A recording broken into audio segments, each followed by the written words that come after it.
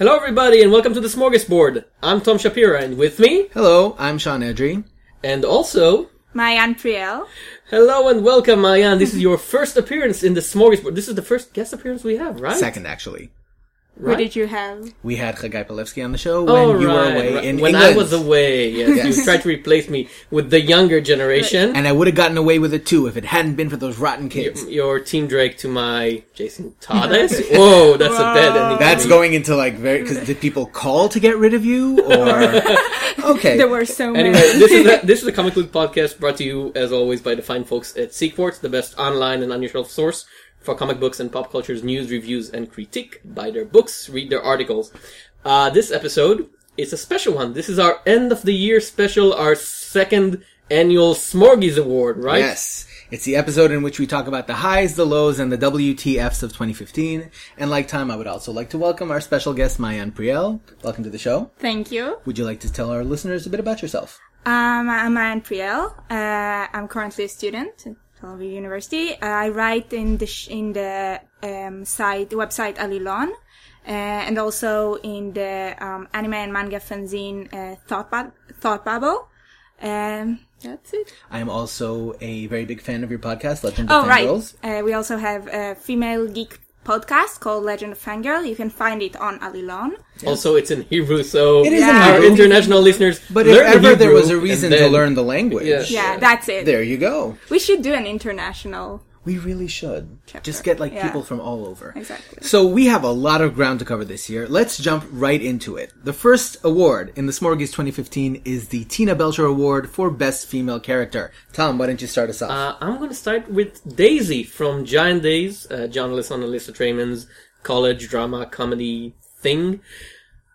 This now, Giant Days, will appear several more times in the podcast if I'm to be involved, and I am. And Daisy is just such a wonder, such a clear balance of, nervous energy and goodwill towards men.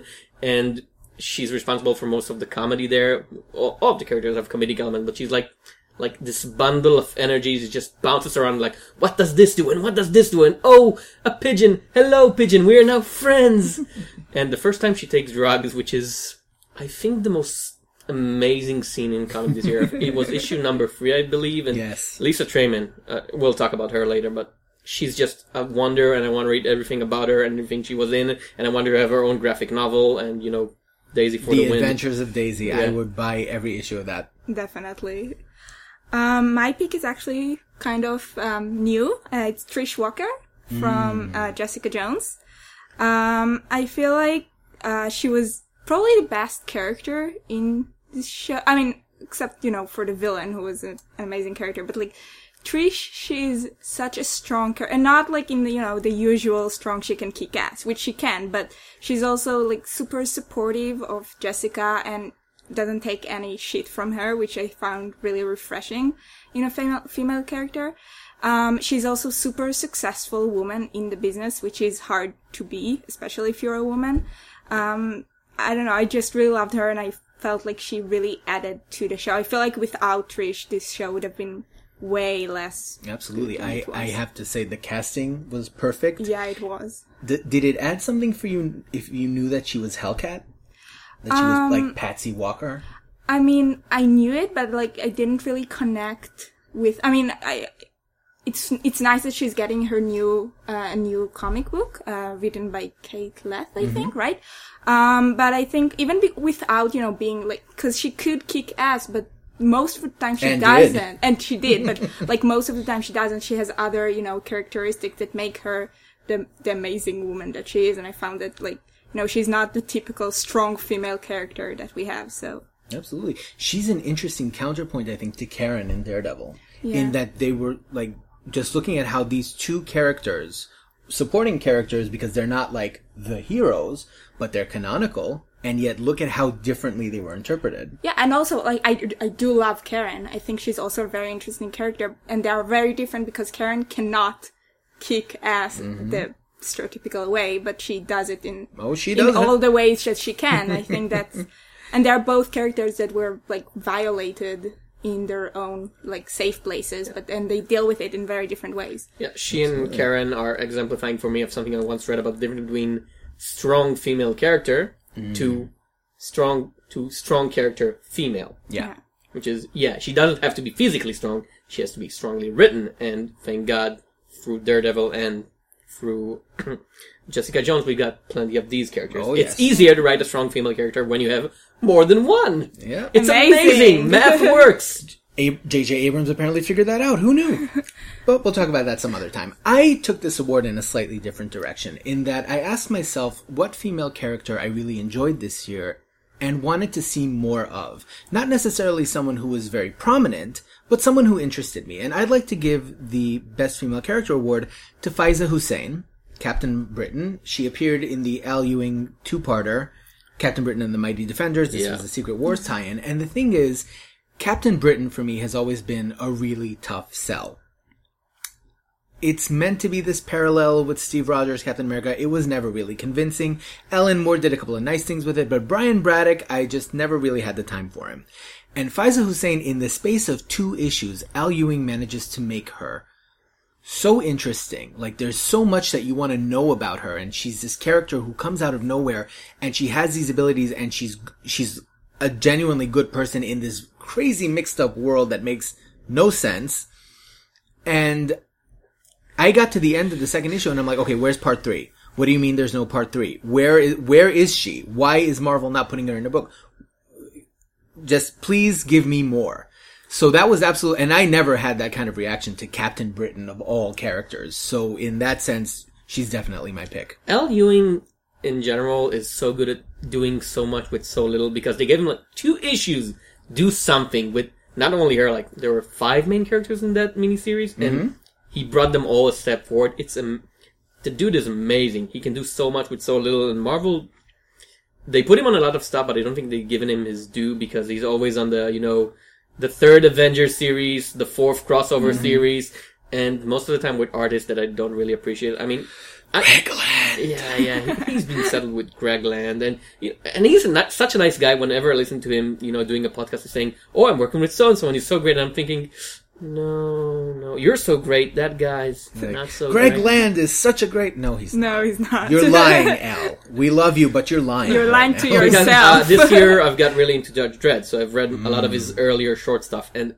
he's such an amazing writer, taking, like you said about Judge Dredd, even at the time, 2009, already a very overused, done to death, 30 years of weekly series character, and finding the fresh angle, the new and exciting way to look at it. So, Al, if you're listening and you feel like suddenly you want to add Faiza Hussein to New Avengers, I'm okay with that.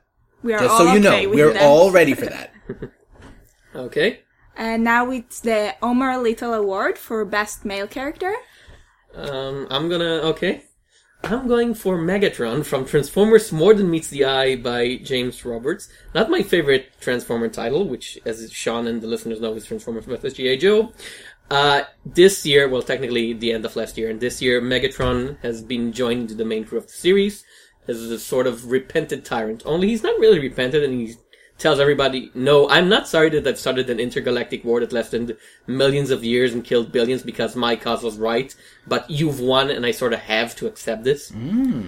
So he's coming to grips with his past without ever admitting what I did was wrong. It's just, you won, so I have to go with you. I have to do what you tell me because you've got me on a short leash. That's new for Megatron. I love those villain square characters who they don't really have a redemption arc, but suddenly they are settled with the main characters and they have to kind of deal with that. And he's portrayed as he's super uber competent, and everybody else on the ship that he's settled with are the maniacs and the cast-offs and all the people the other Transformers didn't want to be on their planet. So he's super competent, but he's still... So you start being for him as the series goes on, but every once in a while the writers, throwing a little thing of, he's still the bad guy, Oh, there's this ship that has this homing distress, and we should go help them. And he's like, no, I don't know who they are, I don't care about them, let them die. So he's the anti-Spike, basically. Yeah. He's the villain who's still the villain. And, I'll sing the praise of that series. Transformers More Than Meets the Eye is so much better than anything. That's my New Year's resolution, to read that book. Yeah, with the name Transformers on it, has the right to be. Nice. So now I did Jessica Jones, so now I'm doing Daredevil, and I think Foggy Nelson was really what made this show for me. Because I read Daredevil a lot, and I've never really he was there, but I didn't really care all that much about him. And I think in the show, he was such a great character, and also the fact that he's now not, your typical masculine man, but he's such a great and important character, and he does kick ass, which is not typically what you'd see, the chubby sidekick doing. And also, his sense of humor was so needed in that dark. Yes. He's a comic sidekick without being ever the point of the joke himself, Exactly. which is very difficult. And the casting, I don't remember the name of that guy. Eldon Henson. Right. It's just so perfect, because when you look at Foggy in the comics, you're like, how you can't do that? That's He wears a bow tie. Yeah, it's like You can't do that. It's in like Jimmy 2015. Olsen. You cannot cast someone who would wear this and would work. And they're they did. They actually did it. Yeah, but in such Shouldn't work. an excellent way. Yeah, there's something about him that seems more modern, I think, than you think of old school Foggy in the comics, and he's like this guy with a huge bow tie and the messed up hair, and he's always late, and especially in those flashbacks they did to their college days, that was perfect. That was really good. Really well done. He really is the heart of the show, I think, and both in terms of the writing for the character, which I think Foggy has always played that role in Daredevil. He's always been sort of the person who pulls Matt back when you are going too far. And everybody loves to take Daredevil over the line to the point where he gets possessed by Satan. The actual Satan. It happens to all of us. I mean, which one of us didn't wake up in the morning and just said, yes, I'm the devil today. So he is always there, and I'm glad that Mark Waid didn't kill him off in the comics, and absolutely, he's a great character. My pick is Michael Rhodes from Birthright. This is a character who, from the very first issue, Joshua Williamson sells this unconventional approach of, here's a guy who is the chosen one of prophecy. He's going to liberate this fantasy world that he got sucked into, and he's going to save everybody. He goes up and faces the evil God King Lor and switches sides. He goes, quote-unquote, bad, right? You would think that this is a villain arc. He comes back to Earth, he's older all of a sudden, he's on this mission for his new master. But what Williamson does, and the thing that I really appreciate about Birthright in general, is that you get the growing up and the present day at the same time. So you are seeing all of these different aspects of this character who doesn't fit into, certainly not the heroic mold, but he's not the villain either, because you do get the sense when you see him as a child that he's sort of drawn into this whole thing, and then you have this line from Laura, do you think you're the first chosen one to come up to my door? It's interesting. By the way, we haven't talked about these before, our choices before the award, to surprise ourselves, because you choose the inverse of mine, because I chose the villain defeated by the bad guys and sort of brought under their spell by force, and you chose the good guy defeated by evil and sort of forced to be evil without... The unchosen one. Yeah. And I just really enjoy, because it could have been, the reason that he sticks out as such a dominant character, especially this year, is that as the story progresses, you can't fit him into some kind of preconceived notion of heroism or villainy, even though the story seems to be typical medieval fantasy, because he isn't really serving Lore because he wants to, but at the same time, he's doing this evil bad guy's work on Earth. And his whole relationship with his brother and his family, it's just really, really interesting character. And I can't wait to see what happens next. Okay. Our next award is the James Logan Howlett Award for Most Overexposed Character. I'm gonna go with a franchise over a character because Spider-Man. Oh, yeah. He's technically a character. No, because I don't have a problem with Peter Parker as a rule. I don't have a problem with Miles Morales as a rule. I don't have a problem with Spider-Man 2099 as a rule. But, are you going to go down the list now? And Spider-Women and Spider-Gwen and Spider-Man and Spider-Women and all. Yes, too many of them. There's too many spiders in this house. That's when you call the Exterminator. Exactly. There's spiders running around. The House of Ideas. You remember when you had that name because you had more than one idea? Marvel. It's like, have 3 spider series is almost too much. Right now they have, I think, 7, which is overkill. They're the new X-Men. Yeah. There you go. Yeah. All of these spiders. And I mean, does anybody stand out? Well, Spider-Gwen, I feel like Yeah. was a nice, like a breath of fresh air. But yeah, that's like it. And even that, which we discussed the first arc a while ago, and I liked it, Sean left. Even then, it's like, how long can you go with the alternate universe version, which yeah, every definitely. single issue, like, oh, it's the character you thought you knew, but he's different. And after the artist basically went on that podcast and admitted that basically we can't invent new characters, so we're just like, well, we need a vampire. What's Luke Cage doing these days? Sure, alternate reality, Luke Cage is a vampire. Why not? You know, you might as well. Yeah. So yeah, maybe trim down on the spiders. Spider line.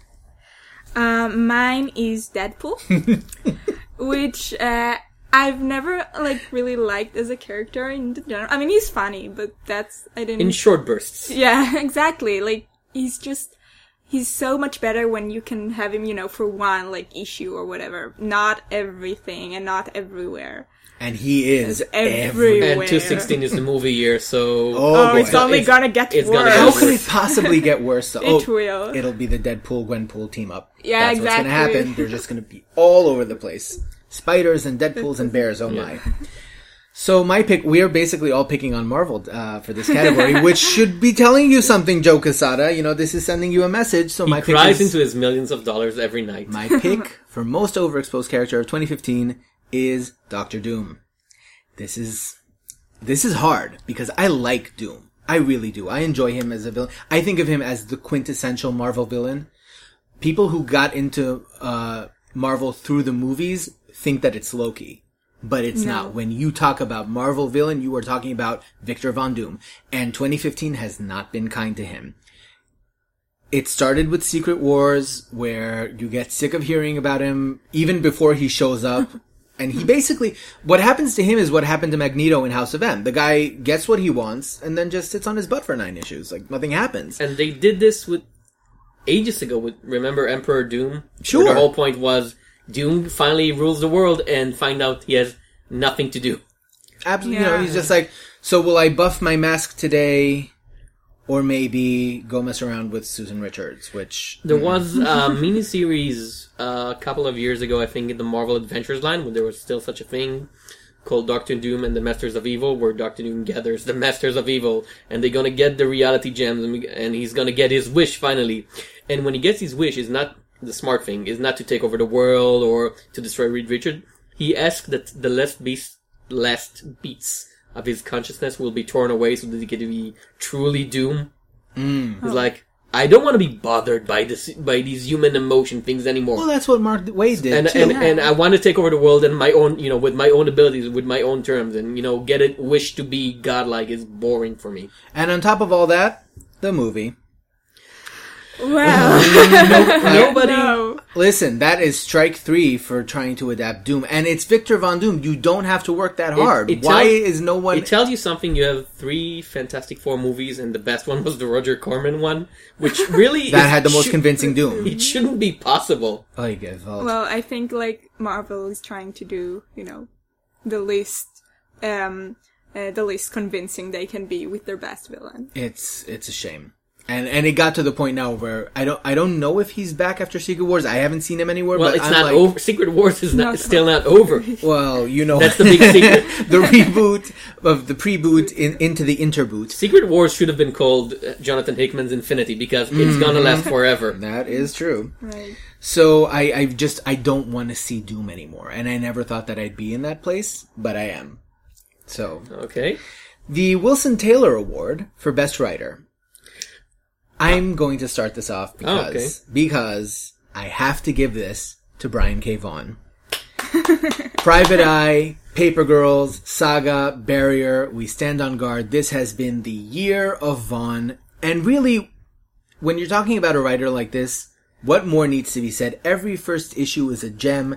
Every cliffhanger leaves you on the edge of your seat. Every story has instantly compelling characters and a hook that reels you in. And most importantly, these 5 books that I've mentioned are completely different. You cannot read Barrier and Saga and tell me that they're anything alike in any kind of way. Paper Girls is Paper so Girls is different. amazing. Yeah. And it's nothing like Private Eye. It's just these completely different stories, and he's doing them all at the same time. So really, kudos to Brian K. Vaughan, and may 2016 I want to say more Vaughn, but then he's going to burn himself out. So maybe like this amount of Vaughn and more if he's got it in him. That's the perfect Vaughn. Yeah. Brian K. Vaughan is also my choice. There you go. I didn't want to go with the obvious one. Well, variety. I mean, some variety. There has. I didn't want to go with the obvious one also, but there's a reason he's the obvious one. He's the best. It's like the Terry Pratchett short story about witches in this world where Granny Weatherwax always wins, and people are like, well, she should let other people win, and everybody else is, well, no, she's because Granny Weatherwax. it's the contest about who is the best. She is the best. And the last few years, I never gave him the award either in this contest or in the Alilon Awards because he always had that one thing. It was Saga. And, he's great on one thing, but just one thing. But this year, like you said, he blew out. The Vaughn Awakens. Yeah, and every single one of the things he published is great. We sort of had to nitpick for Eternity Paper Girls to find, well, we can't be all positive. We have to criticize something. So, I don't know, the color on the third panel on the fourth page is not as shiny as it should be. Shame. Yeah. Shame. So, yeah, Brian K. Vaughan for the win. Well, mine is also kind of mainstream. It's Noelle Stevenson. Because this year came out Nimona, which, she wrote it before it was a webcomic, but I think webcomics are starting to become more and more, popular. And so it's so hard to get one published, I feel, and the fact that she could do it with such an amazing story, Nimona is so good, is pretty impressive, and also, Lumberjanes keep being pretty much perfect, so... Lumberjanes is the gift that keeps on giving. Yeah, exactly, It's amazing because she's such a young writer-artist, and already she has 2 of her things slotted to be major movies. Make all of us old folks feeling so lazy. Thor, right? Or something.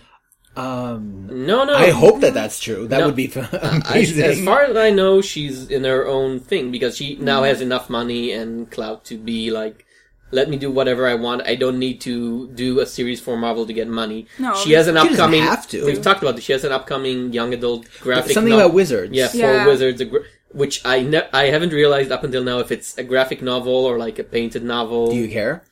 It's Noelle Stevenson. Well, Noelle Stevenson. Well, I know how she is at comics. I don't know how she is at stories. So she's an amazing talent. Nimona was one of my favorite reads of 2015. Right. And, we've gushed about her on the podcast so many times. I see great things for her going forward. I feel like Sana Amanat can call her up and be like, so listen, girl, why don't you come down and write some comics for us?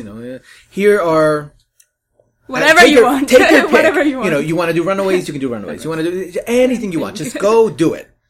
And I would be there for that. So definitely. Okay. Next one is the Basil Hallward Award for Best Artist. I will start now. Okay. For me, it's Sana Takeda, who now works on Monstrous. I've been waiting for Monstrous for a long time, ever since Image announced it coming out. Because first of all, I really like Majora Lilu, and also Sana Takeda's style is so much like manga and anime, which is what brought me into comics in the first place. So it's really interesting to me to see this sort of Western style comic, but done in a really Asian sort of way. And the story itself is amazing so far. There are only 2 issues, maybe 3. But the first one is so long. It's it's like 66, 70 pages. Yes. And each one is amazingly drawn. Some pages I just stared for 3 minutes just at the art. Yeah, because I think I've seen Takada's stuff before, but I was never going all out for them. You would have seen it, I think, when there was that Heroes for Hire controversy with Misty Knight. But I think Monstrous goes a long way towards redeeming that. I was never blown away, but then first issue of Monstrous is drop it on my shelf, and I'm wow. Breathtaking. Where did she was here all along? How did I not notice? That's the twist at the end of the Shyamalan movie. She was here all along. I'm gonna go again with Giant Days, Lisa Treyman, who unfortunately only gave us 6 issues and bust. She left the series and went back to work as an animator for Disney, I believe, which is, a shame for us, good for her, because she probably makes a lot more money for a lot less work as a storyboard animator than as a comic artist. Notoriously a punishing field. But yeah, what 6 issues they were. Such an amazing balance between cartoonishness and realism. And the little touches when a character gets, depressed and suddenly there's a cloud above her head, or when the face grows super large and deformed, or the when Esther weaponizes her drama field or to create drama. Or the slapstick. Slapstick in comic is very hard because you can see it. It's not like animation. There is no movement. There shouldn't be a surprise because the reader can see the page as he opens it. She makes it work, which is one of the hardest things to do in comic, proper slapstick. So, Alyssa Trayman, Okay. My pick for Best Artist is J.H. Williams for Sandman Overture. Yes, it was late. You hear that J.H. Williams is on a book, you just accept it's going to be annual. It's like, how many parts are there? 6? I'll see you in 2020. But can you really argue with the end result, right? This was a story that was so atypical for Sandman in that it was this huge, sprawling, cosmic epic, which Gaiman doesn't really do. There were War in the Stars in that series. And Williams was the perfect fit for that. Not just because he could do the big moments. I mean, obviously you have like these huge sprawling vistas and these stars everywhere and all of this craziness going on. You go visit Father Time, Mother Night, all of this, but also the little moments. He manages to do what I think the best artists on Sandman figured out at some point, which is that when you're looking at Dream, at Morpheus, Gaiman may write him as being cold and detached, but he's not. And it's the art that brings out the humanity in him. I remember right before the Kindly Ones, there's the arc where he kills his son, Morpheus, and he just sits on his throne like slumped over. I don't remember who the artist was for that arc, but it's such a powerful image. And that doesn't come through words. It's only in how he's being drawn. And I think Williams really figured out how to make him seem compelling and human in the tradition of, this character who's been around. J.H. Williams, never my favorite artist to look at, but always the most impressive one. On technical skill alone, he's probably the top of the tree of comicdom. And it's always a bit too much for me. I'm looking at these images like, oh, it's work reading this. Like, where does it start? Where does it end? Why is the panel shaped like a tree? Oh, it's the tree of life. Oh, I see what you did there. And, I want to rest. I want to read something, not work for it. But yeah. This is an 8-page spread. You got to give me a couple of days. I can't get through them. It's undeniably impressive. You cannot fault him for that. Definitely. It is a hard work reading it, but it's so worth it sometimes. It's like when you want to evaluate his work, you have to go for the trade because, I get it. You're sitting there like, August, September, October, November. Is that it here yet? 6-issue mini started in the end of 2013. Okay. But if you take the book off the shelf and you read Sandman Overture, you get it. And I feel like, he's one of those artists who I can't fault him for technical skills or for taking as long as he does, because I don't know how George Perez did it on a regular basis, but J.H. Williams, he's got the game down. The Proud Mary Award for Best New Ongoing. Island by Brendan Graham, Emma Rios, and many, many other talented people at L. Island is the image anthology of weird and exciting stuff. What I like about Island is that it's simplify. I just invented the word. It's a showcase for everything that should be good about comic, both as a presentation of art and as an object of itself, because in this age of $5 issues of 30 pages, it's an $8 per issue, 100 pages plus, where you get complete stories and you get ongoing serials and you get text pieces and you get the right kind of mix between familiar artists, again, Brendan Graham, Emma Rios, to people you haven't heard about before, but after you read one of their contribution, you're saying, well, I want to read more of this guy. I had no idea who Will Kirkby was, but when he did the opening pages for issue 3, now I've got to own all of his stuff. And when I was in England, I actually went and searched his booth, and I'm like, give me all your stuff, you're amazing. Or Ludrow, who did Daggerproof Mommy. What a great name, Daggerproof Mommy. He's amazing. I don't know where Brendan Graham find these people, where he and Emma Rios find these people, but they do saintly work of moving the comic field forward. Every issue is a surprise, and I miss the days of being surprised by every new comic that I've read. I once again returned to Monstrous, partly because I was waiting for so long for this series, but Thank also you, because Image. but also because the first issue was, like you said, just a whole book by itself, probably, and it was such an amazing, exposition for the story going forward. and it's so haunting. Like, the characters are so obviously so like abused and broken, but also really strong, and also all of them are female, which I think is really female and non like obviously Asian and black, and you know, like there were so many ways that could have gone wrong. Yeah, when you look at like if it had been any other writer, but or any other artist. because it's two Asian American artists, they do it so well, and also like it's so graphic at some points and so like hauntingly terrifying, but in such a like it's not meant to shock you, it's meant to get you into the environment that, you know, the terrible environment this book takes place in. And I think it's really, I usually don't like too much graphic details on those kind of things, but in this book it was just really well done. After Monstrous, all those PG-13 dystopias kind of look insulting, like, oh, it's the terrible future enslaved world where people all have perfect makeup and their hair is right. Dear Katniss, you think you have it bad? And they have all of their limbs, which is no. This is how a dystopia looks like. Oh, yeah. Proper. Yeah. I mean, it had been coming for quite a while. These image expos where they're looking like 5 years into the future. Like, let me get my crystal ball and I'll tell you what'll happen. But I'm glad that it's finally out. It is a tremendously good book. My pick, though, is Jem and the Holograms from IDW. Oh, yeah. This is by Kelly Thompson and Sophie Campbell. And, like, look, I have to respect Marvel for upping their game post-reboot, but there was no way, from my perspective, that anyone was going to beat Jem and the Holograms in terms of what Thompson and Campbell are doing. This was a book that had everything against it. Unlike IDW's other licensed properties like Transformers or Ghostbusters, I don't think that there was this huge well of nostalgia for Jem. And there was never any Jem reboot, like Teenage Mutant Ninja Turtles or Transformers. Every couple of years, since the 80s, a new generation got to know them through a new cartoon or a TV show, and Jem didn't have that. I think the reason for that is the same reason that there weren't that many She-Ra Princess of Power. Yes, I'm that old. She-Ra Princess of Power reboots was because that this was a very curious case of a cartoon where the writers seemed to want to go towards feminism in terms of their characters, but never quite figured out what barriers they were bumping up against. So Jem was a rock star whose entire life revolved around her clothes and her love triangle with herself and her boyfriend.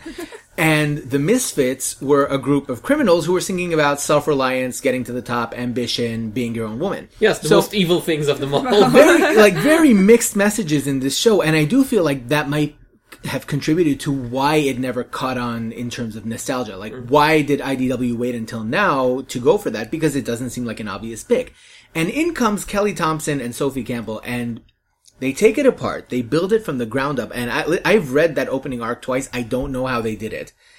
Campbell's visuals and the way that Thompson characterizes not just the Jem and her sisters, but also the villains and how they play into it, and the modernizing, like bringing in social media as an aspect without making it seem so incredibly clumsy. And if you want an example, all the people of that, writing Twitter, the most painful thing. The Jem and the Holograms movie was exactly what you it's like. That's not, you old people don't know what Twitter means. Stop talking about it. I feel like it was specifically built for 2015. Like, when I think about if 2015 was a series, it was Jem and the Hologram. Yeah. Like, with the terms of, you know, huge rockstar bands and social media, and also actually the return of like 80s and 90s clothing, which did happen this year.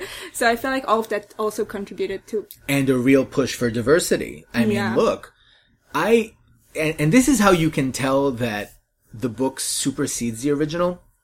So two of the characters in Jem and the Holograms end up having a romance, right? They're these lesbian characters. They get together. It's Kimber and Stormer.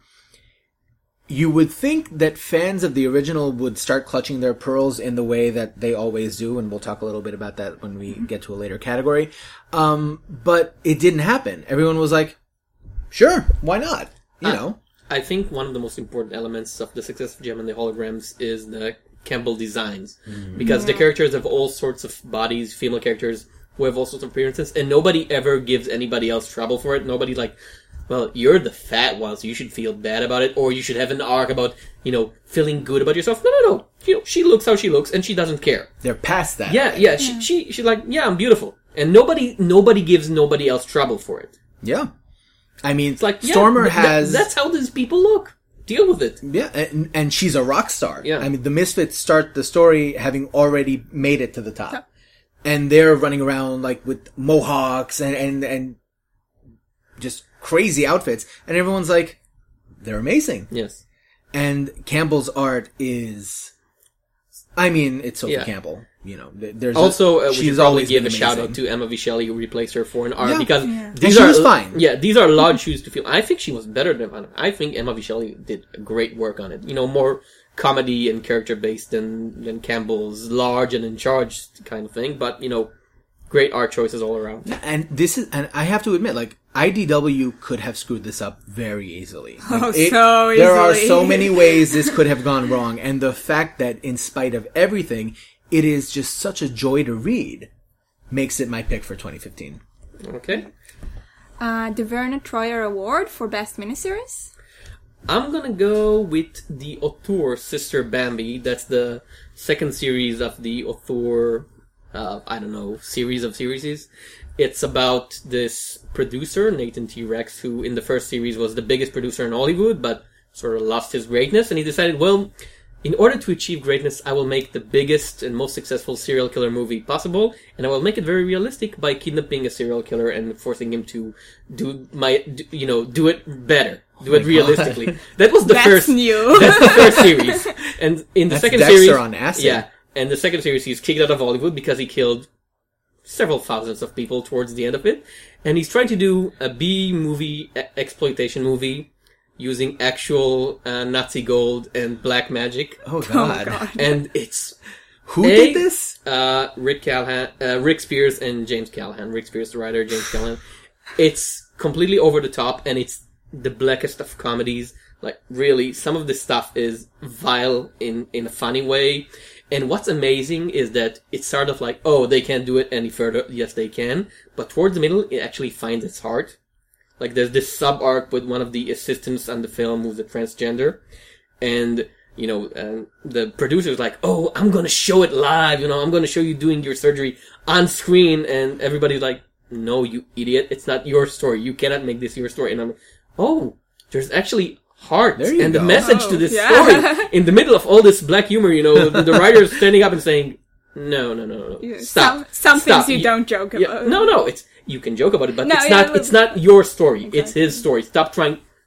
And the end of it was Wow. just such an amazing, powerful piece of, like, metaphoric rebirth, which the end is one of the weirdest things I've read this year, and this is the year I've read Alice Scott, ending 3 series at once. So, it's like, yeah, so the Auteur Sister Bambi, amazing for all the right and wrong reasons. I'll check it out. Mine would be, well, again, the obvious choice for me, I guess, Agent Carter, actually, going back to TV. I mean, it's also, like, there were so many ways to screw it up, because, like, writing a woman in the 50s, I mean, like, that could have gone bad. Really bad. Easily bad. And it didn't because of wonderful writing that allowed Peggy Carter, you know, being her own woman without being, like, Captain America's. So I think it actually play on her not being Captain America, only love interest. And also Hayley Atwell, which is such an amazing actress. Whoever cast her needs to get, like, all of the awards. Exactly. So just give them to her, like Adele, you know, standing with Ava. All of it, because, wow. She's actually, she looks a lot like the girl from the new Star Wars movie. They look a Daisy lot Ridley. the same. They do. They do. And also the amazing cast of character, like Jarvis. He's also such an amazing counterpoint to her. Like, he's playing the character that usually women play, and she's playing the character that usually men play, and they do it so well. And also, Angie, her supposedly non-romantically, involved friend, who is also, once again, like, the entire supporting cast, just like in Jessica Jones and in, Daredevil, really makes the show what it was. And I'm looking forward to season 2. I mean, I adored Agent Carter when it came out, not just because it was a break from the mediocrity of Agents of S.H.I.E.L.D., but also because you never hear about what Lois Lane does after Superman dies. nobody's interested. And then all of a sudden, I remember one of the last scenes of the first season is, she's standing on the bridge and says, goodbye. But you know that season's 2 coming, so she's gonna go do her own thing. And she had this whole life after being, quote unquote, Captain America's An girlfriend. amazing life. Like, we see her in Ant-Man being, this huge, thing in S.H.I.E.L.D. She built S.H.I.E.L.D. from the ground up. In the Winter Soldier, when they come into the old S.H.I.E.L.D. base, her portrait is on the wall. It's like, this was someone who was Nick Fury before Nick Fury. Like, Captain America for her is her woman in the fridge. Yeah. He was fridged for her pain. Exactly. You gotta love it. Literally fridged. Yeah. So my miniseries was a comic, but it's a special comic. Mm. So my pick for best miniseries was Oh Kill Strike by Max Bemis and Logan Farber. This was from Boom. I think that one of the most significant problems in the industry today, especially with the big two, is this lack of fresh talent. The people who are architects, the one who are writing the crossovers and determining the direction of these characters, they've been writing the same old crap for 10, 20, 30 years. It's not a mark on whatever talent they do or don't have. It's just that they're in a certain framework. They grew up in a certain time. They're programmed to write a certain way. And in the words of Dean Pelton, we don't see our patterns until they're all laid out in front of us. And here comes Max Bemis. He's the lead singer of the band Say Anything, writing a story in which Killstrike, the 90s to ever 90s, just shows up and throws a bucket of cold water in our faces. Because this is a parody that is topical. Rob Liefeld is writing Deadpool for Marvel. Frank Thierry is back. Frank Miller is back. These are the writers or the type of writers who created people like Killstrike. And so that mini-series, maybe it's just my own personal sense of schadenfreude. It's just like finally somebody is calling them out on their nonsense because we are heading back into the 90s and I will not go. Just we're going back towards hologram foil covers, pouches. And Killstrike was exactly sort of the wake-up call. It's like finally someone is coming in. And Bemis is not a comic writer by trade. He hasn't been around for 20 years and remembers when Alan Moore was sane. So it was just really like a breath of fresh air and saying, stop and look at the patterns that you are getting close to falling into again. And hopefully we won't, but I'm not optimistic about that. But Oh Kill Strike. And even in its own terms, outside of its meta commentary, it's just a fun book. There are moments there where this gigantic guy shows up at the son of his creator's house looking for vengeance against who he doesn't know. It's just, that's what he's drawn to do. And meets his wife, who's this tiny woman. And he's like, why is she so small and wearing a bathrobe? The women in his world, this being the 90s, wear very unfortunate clothing. And he introduces him as Chaim or Moshe, I don't remember. My gym instructor. His gym instructor, cousin, Jewish. Just all of this mash of awkward, hilarious moments. And I very much enjoyed Woody it. Allen meets Schwarzenegger in Comicdom. Yes, except without Mia Farrow. So, I would like to call out the Arkham Asylum Award for Best Breakout Talent of 2015. These are the new blood that Killstrike is looking for, so to speak. Who's your pick? Tom King. Well, technically he broke out in 2014 with Nightwing, but Nightwing was for me, it was his and someone else was writing it at the time, right? He was co-writing it with Team... The guy who did... Tim Seeley? Yeah. Uh-huh. Well, they're also working together now. Yeah. I was saying, it's probably Team Seeley's thing, and Tom King is sort of lending his name, and he was in the CIA, so DC was thinking, we can slap his name and it'll look topical or whatever. But this year he also launched Omega Man and Vision, and no. He's the real deal.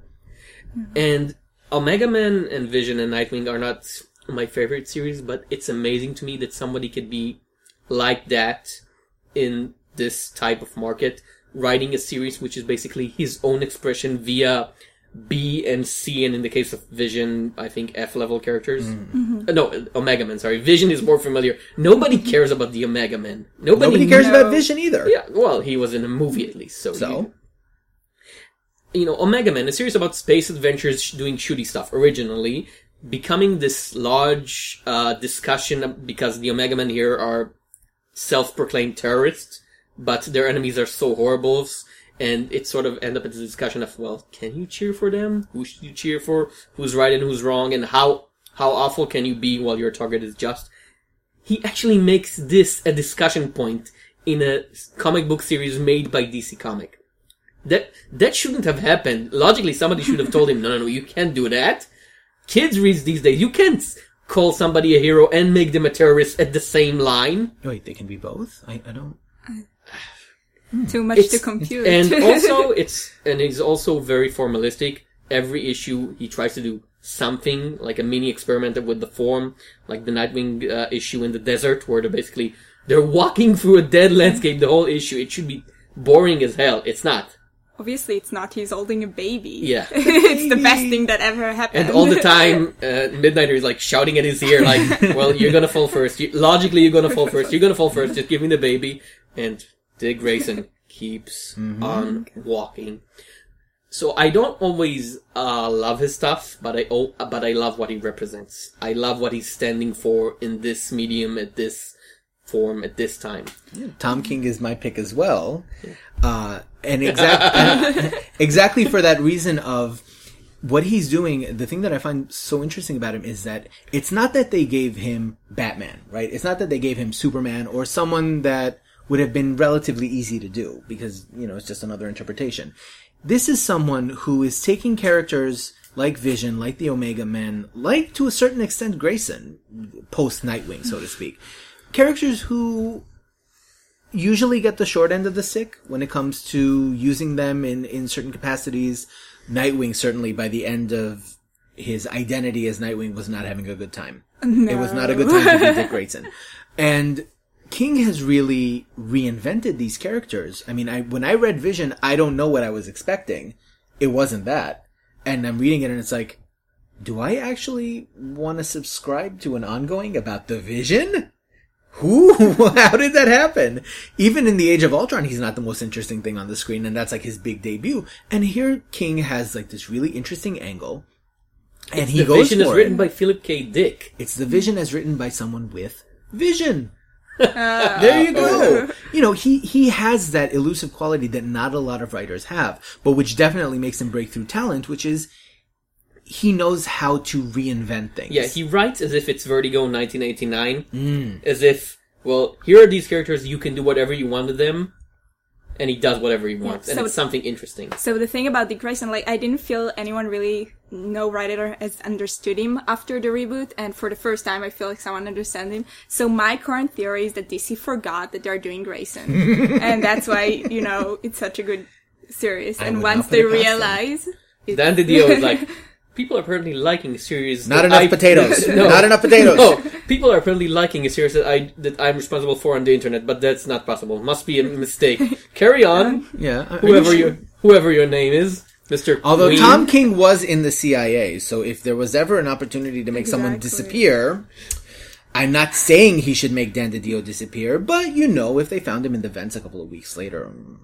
I wouldn't mind. No, we wouldn't cry. So my pick was also King, but now I'm gonna change it because I don't want to. Go for it. No, I'm gonna change Unanimous. it. Because I was really debating between him and Ming-Jo Helen Chen, who is she did a couple of issues on Gotham Academy.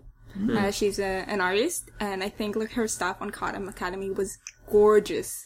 I wouldn't be surprised if Disney picks her up to do storyboard. Disney, please don't pick her up. We need more comic artists. Yeah. They're snatching all our good people. They're taking all of them away. The guy who does Blacksad, is busy at Disney some of the time, so that's why we only get one Blacksad every 2 years. She's also going to do an issue in Batgirl, which I don't really care for Batgirl much, but this issue I'm gonna read. Her stuff is just so vibrant and it's really amazing that she's only started this year. Right. So I hope she's going to be the new Babstar. Yes. Especially since Babtar's, she's apparently moving on soon. Yeah. So we need They're someone looking to for a replace replacement. her. Yeah. The Poy Award for Best Performance by an Animal. I'm gonna go with a webcomic. Okay. A long-running one and a long-running character, but a well-deserved one this year. Mr. Scruffy from Order of the Stick. It's very hard to make a character who's a non-anthropomorphized, non-talking, non-thinking cat, just acting and as a stick figure. They make it work. He makes it work, the writer artist. Mr. Scruffy is hilarious. He's angry, he's violent, and he's only nice for one person who's the worst person on the team. the worst person ever. Balker Bitterleaf, whose evil can be measured only by kilo Nazis. I mean, really, when you think about it, hasn't Mr. Scruffy been through hell? Like, his hometown was burned to the ground, and his former master died dishonorably. Throughout the last year or so, I don't remember his name. Rich Berlio. He's doing like a sort of mini arc for the team of pets of the characters, because you have Mr. Scruffy, you have the Raven Familiar, and now you have the dinosaur turned into a little pet lizard. Bloodrow the Exterminator, something like that. He's a tiny lizard now, but he's called Blood something, the Exterminator. Which, of course, Belcar would call him that. So if Rich Berlio wants to do like a sub-series or a spin-off with the animals, Mr. Scruffy and the Pet Avengers, whatever version of the Pet Avengers, go for it. In general, there should be more comics about animals. Only animals who needs people. Yeah. Who fight evil. Yeah, exactly. Yeah. Mine would be Anthony from Ant-Man, who I felt was the best character in Ant-Man, without saying anything. And I'm looking forward to seeing him as the new Winter Soldier in Ant-Man 2. Anthony, who the fuck is Anthony? Yes! Oh, and I hate bugs, but that was cute. He was.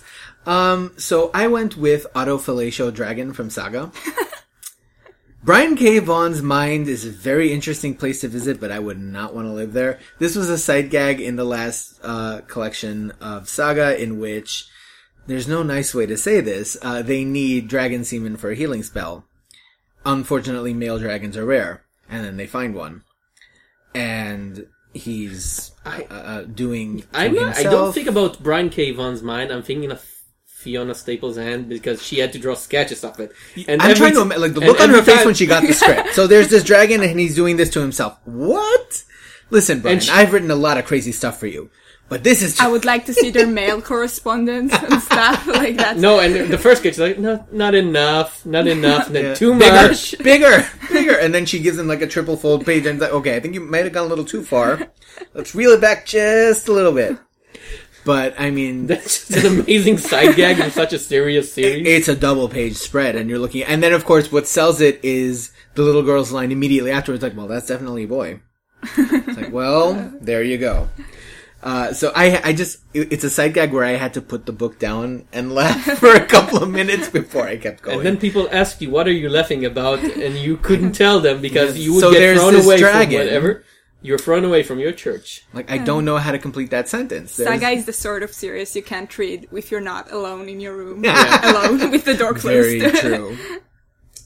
The People Who Need People Awards for Best Relationship. I'm not a big relationship guy in fiction. I don't read books for, character romancing character B, and there's this triangle or I don't know, any geometric form. But there is one that I love for years and still love today. Cromdom and Rewind from Transformers More Than Meets the Eye. And yes, this is a romance between two gay giant war machine robots, which shouldn't work by all accounts. I don't see any problem. No, it shouldn't work, because when you say yes, romance between, but it works. And there was a moment a year ago when one of them got separated, and the last thing they said, I'm sorry, I love you. And I cried. I shouldn't cry. In Transformers, I shouldn't cry. And this year they got back together. Michael Bay could never. Yeah. And this year they got back together. Yes, I love you so much. Be together forever. And they can be together forever because, again, they're immortal. Robots. Yes. Oh, that's so cute. And there was some revelations regarding Cromdom's earlier relationship, which I won't spoil because Sean is about to read the series. Yes. And you should too. And all their listeners should too. Because we have this sort of revelation about his past quote-unquote Transformer boyfriends, because they have this complex term for it in Transformer language, and about how he got over past relationship, which is heartbreaking and very disturbing at the same time. It's moving to the top of my to-do list, I'm telling you. I'm very curious. Cromdom and Rewind. I feel like romance is a very hard thing to do in most comics because I don't know, it just never gets done right. But in Fresh Romance, it does get done right. Especially Molly and Justine from the first issue, written by Kate Lath and Ariel Jabalanis. Which story was that? School Spirit? Yeah. Right, okay. Two lesbian girls who need to hide their relationship, so they act as if they're interested in the same guy, who also has his own relationship to hide, so it works out well. There was just something so simple and yet really moving about this story. It was a short story, and but just it was really well done and not something I usually see in comic books, so that's my pick. We weren't really down with Fresh Romance when it came out, but we're sort of, I'm glad that it's there. I supported the Kickstarter, I publicized it. I wasn't a big fan of the actual anthology when it came out because I thought the format was a bit lackluster because they were doing the same, it was the same 3 stories 3 times in a row, so if you happen to didn't like one of them, well, tough luck. You're stuck with it. We both really liked the Ruby equation from that same story, but then afterwards, like School Spirit, something about it didn't quite click for me. Us. But I do remember that Molly and Justine were, they were just so adorable. Yeah. And the way that they were passing notes to the same guy, and everyone's like, wait, what? And then I think Malia has 2 fathers, and they're like, why are you dating a human? You have, like, you're going somewhere. It's just like this really interesting dynamic of relationships between all even these if I characters. don't like it, I like the fact that it exists. Oh, yeah. Yeah, definitely. So my pick is actually related to a previous category of mine. I chose Midnighter and Dick Grayson from Midnighter and also sometimes Grayson. What sells me here is that Orlando and King seem to have this game of one-upsmanship between each other in terms of how close these 2 male characters can get to sex without actually crossing the line. So Orlando has Midnighter recognizing Dick by the shape of his butt. And then in Grayson, Dick's like, I can't charm Helena to get what I want, but I know someone that my charms will work on. And then Orlando has them fighting thugs in a Russian sauna, half naked. And the brilliance here is that it's the kind of flirtatious banter that you do usually see in spy thrillers, but not in this way. For 2 reasons. First of all, because it's a relationship that will never be realized. I'm sorry, girls of Tumblr, you do beautiful artwork, but it's not gonna happen. Diane Nelson will throw herself from the highest building in Warner Brothers before she allows that. But it is sort of fun to see the interchange between them and the way that Midnighter is openly flirting with him and the way that Grayson is playing him. And both King and Orlando, I think, are taking that relationship in interesting places. I'm not reading Midnighter right now. Did they bring Apollo back as the jealous ex-boyfriend? Because that would be an interesting dynamic. He's there. You just don't see him. Like, he is the presence that shadows everything, which I'm glad, because I was afraid when they rebooted it that they would just sweep him under the rug. Because I sort of want to see him, like, hovering above Dick Grayson and Midnighter fighting, like... It's like, excuse me! Growing angrier and angrier by the minute. Yeah. Are you fighting? Are you sure you're fighting that guy? And the brilliant thing is that I think both Orlando and King are aware of the somewhat uncomfortable connotation of the fact that Midnighter is the gay Batman in the world that didn't have Batman. Yeah. So this flirting is sort of like, something. Dick, what would your foster father say? Well, like, he doesn't remember himself. Exactly. So it really is sort of this fun. It's sort of like if you were watching The Man from U.N.C.L.E., except instead of flirting with Gabriella, Solo and Napoleon were flirting with each other. And just, you know that it's not going to happen. But the fact that they're both fine with it and that it propels the action forward, because ultimately when they are fighting all these villains, they do work well together. So, and you don't usually see that. I like the freshness of that angle. When they first announced Grayson and that he's gonna be, like a super secret spy or whatever, I was joking with a friend about him being, the new, like, Black Widow, like, with, S shots everywhere and stuff. And they did it! they actually did that it, is, so. Yeah. King has not been... It was one of my biggest regrets, because when they announced it, I was immediately cynical. Oh, it's going to be terrible. Yeah, because me the too. end of the previous run was horrible. It ended on such a poor note. It's going to be terrible. I don't know who that Tom King guy is. It's probably awful. No. I'm sorry. Tom King, if I had a time travel machine, I would go back and slap that Tom Shapiro in the face. Like, you fool! You have no idea what you speak of. It's just a fantastic relationship, and I hope that it continues going forward. What's our next category? Our next category is the Pretty Woman Award for Best Character Redesign. Gem and the Holograms, Sophie Campbell. Sean said it. There is nothing more needed to be said.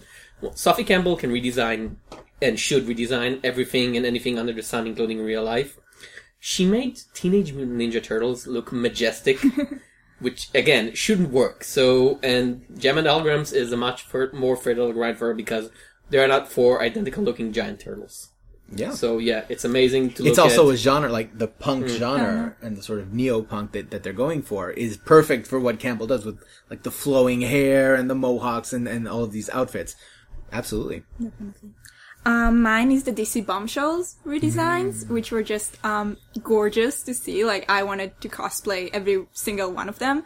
And also really tied in, with them being strong women, but, like, with the aesthetic of the 50s without it actually being the 50s. So, Right. great. It's like Rosie the Riveter if she had been a superhero. Exactly. Which, for all we know, she might have been. She probably was. Yeah.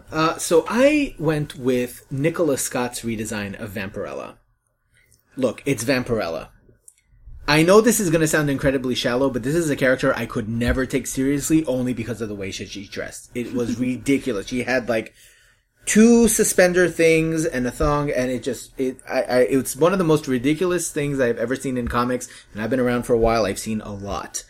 And in comes Nicola Scott, and she takes this character and she puts her in combat boots, short shorts, buckled shirt, tight ponytail. She looks like a warrior.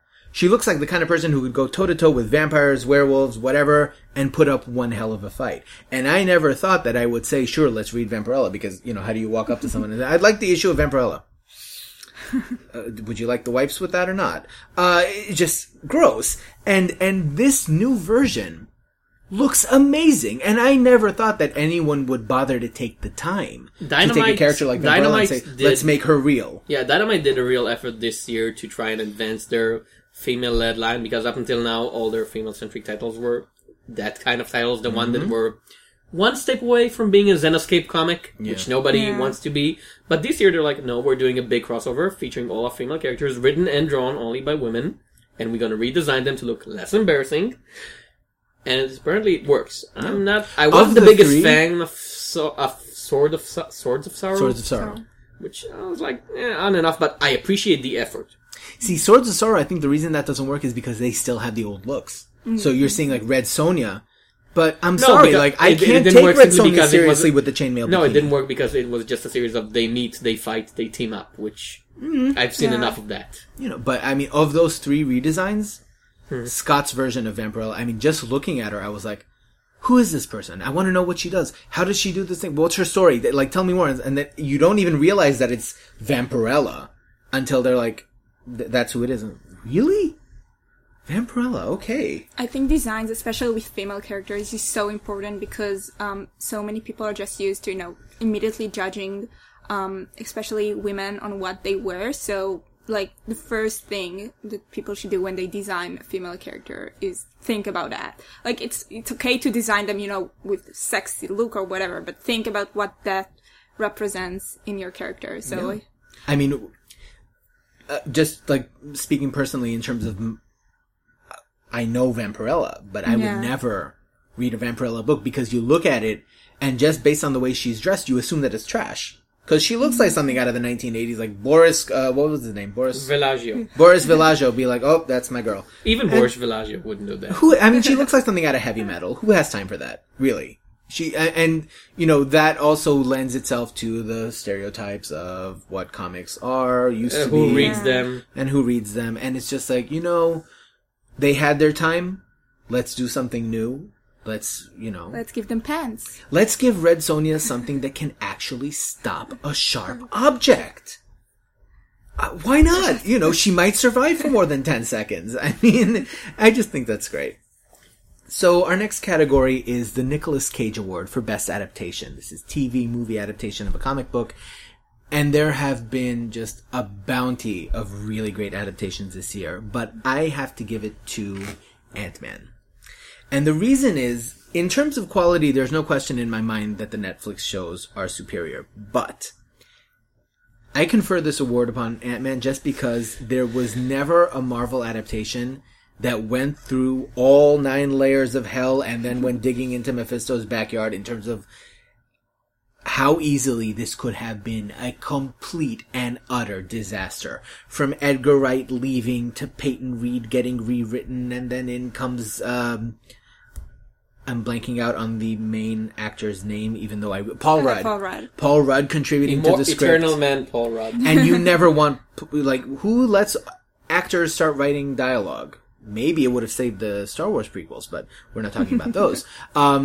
It sounded like such a mess. And because we're living in, the age of the internet where we know everything and every time there's a news item, everybody knows about it, you start feeling a disturbance in the Force. And when we felt that way about the Fantastic Four, it turned out to be true.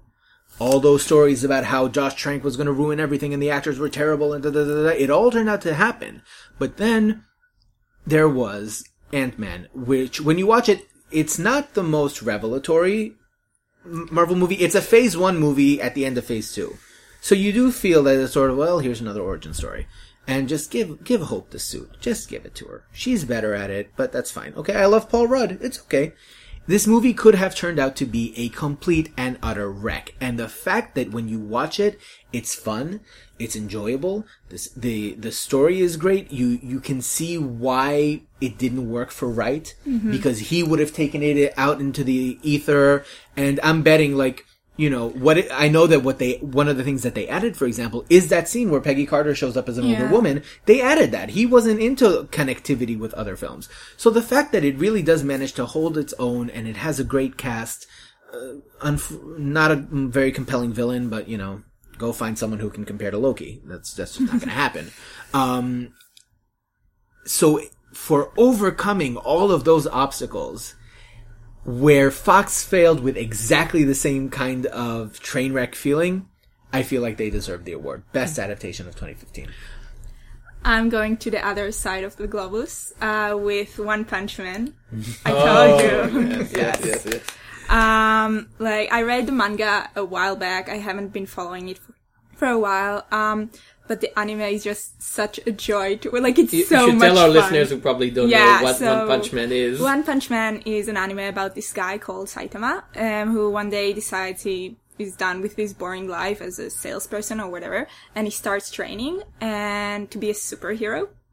And he trains for a year, and two things happen. He gets to be the most powerful man alive, and all of his hair falls out. And he becomes completely bald. Are these things related? Yes. Okay. Yes, that's the price he had to pay for being the most powerful person alive. But being the most powerful person alive is lonely because every time he only has to do one punch to kill the whatever. name is literal. Yeah, there is never any problem that he cannot solve with one punch, and usually it's a weak punch. It's like bang, bang. Yeah. Yeah. I really need to watch this. The most epic fight in the series in the first season ends with him saying, "Well, now I'm going to give you a serious punch." That's the name of his special attack. I'm going to punch you seriously now, and that ends the season. Wow. So then, and in this universe, they have this superhero association where you have to sign up. So you have different ranks. So you have A rank. It's like S, A, B, C. Yeah. And so when he and his apprentice, Genis, who is a robot bent on killing the person who killed his entire family. So he wants to learn from his master, Saitama. This sounds delightful. It's amazing. It's like the anime that's gonna save anime. All right. And so he only gets to be C rank because he bombed his written exam because he's not a very bright person. And no one believes he's as strong as he is. So he gets called being a fake superhero, even though he's the most powerful man alive. Yeah. One Punch Man, directed by Shingo Natsumu? Yeah. Natsumu, by the way. Based on a webcomic by a guy called One. That's the name of the writer-artist, One. Yeah, it was a webcomic, then it got adapted into a manga, and now it's adapted into an anime. God. It's also my choice. I discovered it, again, thanks to Maya, and recommended it to anybody and everybody, and perfectly right. What's amazing in One Punch Man for me is that it counters one of the criticism I always hear about Superman as a character, that you cannot do an interesting story about the most powerful person alive. Yeah. And here it's even more. He makes Superman look like regular Joe because literally nobody even pretends throughout the series that there's anything that will cause him any hint of trouble. And the complications of the plot are always when he's gonna get there, and what happens to the people around him. Yeah. He's always so chillax. It's like that Frank Whiteley All-Star Superman cover where he's sitting on the cloud and is the most chill dude on earth because nothing can hurt him. Like Afro Samurai?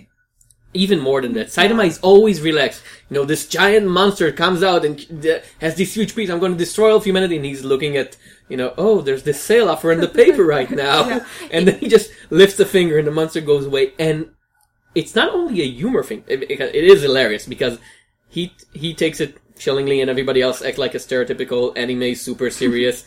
Like Mayan said, he has this sidekick called Janus who's a cyborg and he's very serious and I'm going to avenge my master and I must become stronger. Yeah. And he doesn't care. But there's also rare moments of heart in it. Like during one episode, he stops a giant monster after a series of heroes tried and failed. And everybody in the crowd starts calling, you're loser heroes and we're completely unnecessary.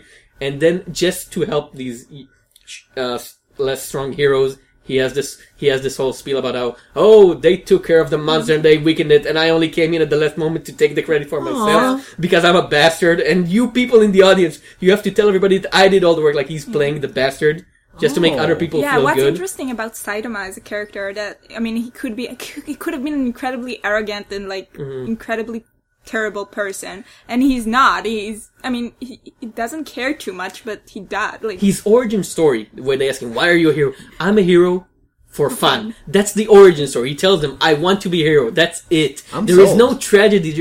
It's everything that shouldn't work. Everybody that told you, well, you shouldn't do a character who's super powerful. You shouldn't do a character who literally has no motivation.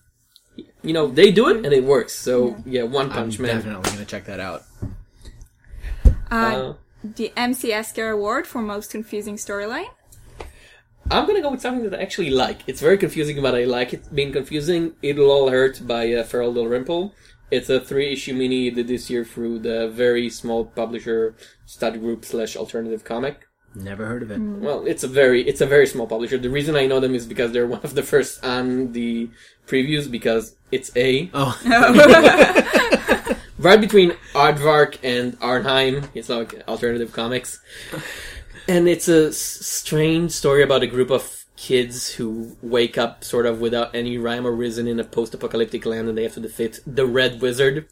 And nothing is ever explained about how they got there, why they are so different. Like one of them is a girl who can turn into a small hamster-like creature, and one of them is an astronaut with flying bees in his suit. Bees? Yeah, something like that. And one of them is like a warrior type from D&D, and they're all like kids. And nothing is ever explained, and it's all played very strange, dream-like thing. And Farrell Dalrymple, who's a great artist, gets to totally play with the structure and the way the page is built, and like panels bleed into other panels. Or, text become like sort of speech bubbles and I've read it twice and I'm still not sure, the how and whys and what it's supposed to symbolize because it's sort of meant as a companion piece to his big graphic novel from 2 years ago, The Wrenchies. And The Wrenchies I wasn't a big fan of, but this one I really liked because it was a lot shorter. Wrenchies like this big, huge, giant thing with like it goes on and on. Blanket size? Blanket size? No, not 600 pages, like 300 pages. Oh. And it just goes on and on. This is like really short and concise, and I'm still trying to digest what the hell he was talking about, but I don't care what he not I don't care, even if I don't understand it all the way to the end, even if it becomes like this blank for me, it's an amazing piece of, blank. Okay. Mine is actually something I was really looking forward, because when someone told me that Matt Fraction is going to do an Odyssey in space with women or like gender-led, whatever, I was so on it. And Odyssey just turned out to be so incredibly confusing. I have no clue what's going on in any panel, in any page. Like, I continue reading it because it's incredibly, like, gorgeous. The art of Christian Ward, right?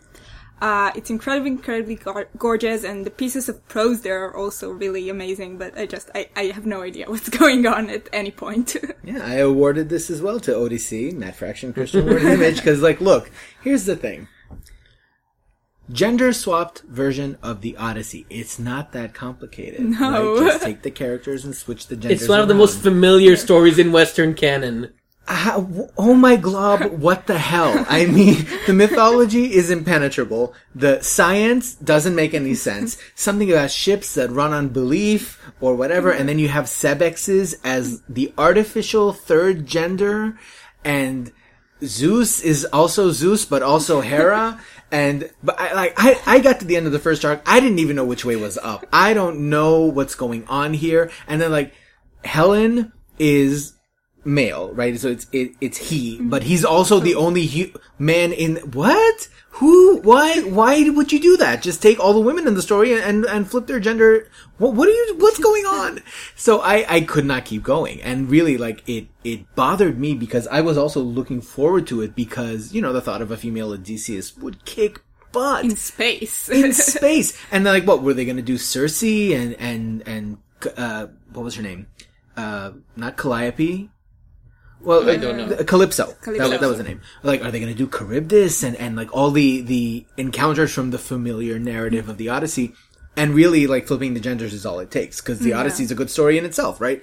You have this person who wants to go home. They're going on this fantastic journey, seeing all these crazy things, but all they want to do is go home to their wife and their son, and they're home. That's it. I get this feeling with Fraction that, like, say, Nick Spencer or Garth Ennis, he needs a good editor, someone who will tell him, No, don't do that. Yeah, don't do that.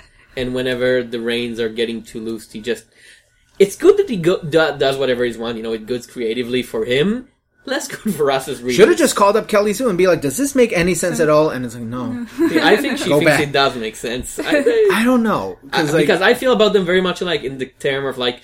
She's they're coherent at least. Because they're writers that I feel like I'm supposed to like, but whenever I read one of their things, I'm like, you're almost there, but you're doing this one thing. But like, at least in most of their stuff, they are coherent. Yeah. It sort of makes sense. Well, Fraction can Pretty make Deadly sense. didn't really work for me. Well, okay, that's It's not another... like it didn't make sense. Yeah. Literally, Odyssey doesn't make No, any because like sense. Odyssey and it intersperses. I think that those text phrases are like they're taking it from Homer's text and like reworking it a little bit so that the genders are reflected. And that's like the only thing that I was like, okay, I understand that, but wait, why is this thing hanging upside down and going? What's going on over here? It's just a mess. In a space, mess. nobody can hear you say, huh? I could not do it. The Middleman Award for Most Painful Cancellation. This one's gonna hurt. Material by Alish Kot. Okay, maybe not that much. Well, yeah, not for sure. I'm so sorry. In Material, it was both obvious that it's gonna get cancelled and very painful at the same time. Because that's a series that went in the middle of, you know, the Image comic, fantasy and science fiction, whatever, deep into painful social realism, like... Didn't Code pull the plug on that himself? Well, he pulled the plug because it sold nothing all, and an Image, you know, when you sell a lot, you earn the money. When you sell nothing, you lose. So every issue becomes like a money sponge for the writer-artist. And Material, I'm not surprised it didn't sell a lot because it was a painful read. It was, every single issue was like, here is the terrible thing that's gonna happen, happening in the world right now. You know, talking about the Home Square in Chicago, or people coming back from Guantanamo after being tortured for years with no rhyme or reason, and you watch all these characters go through the motions.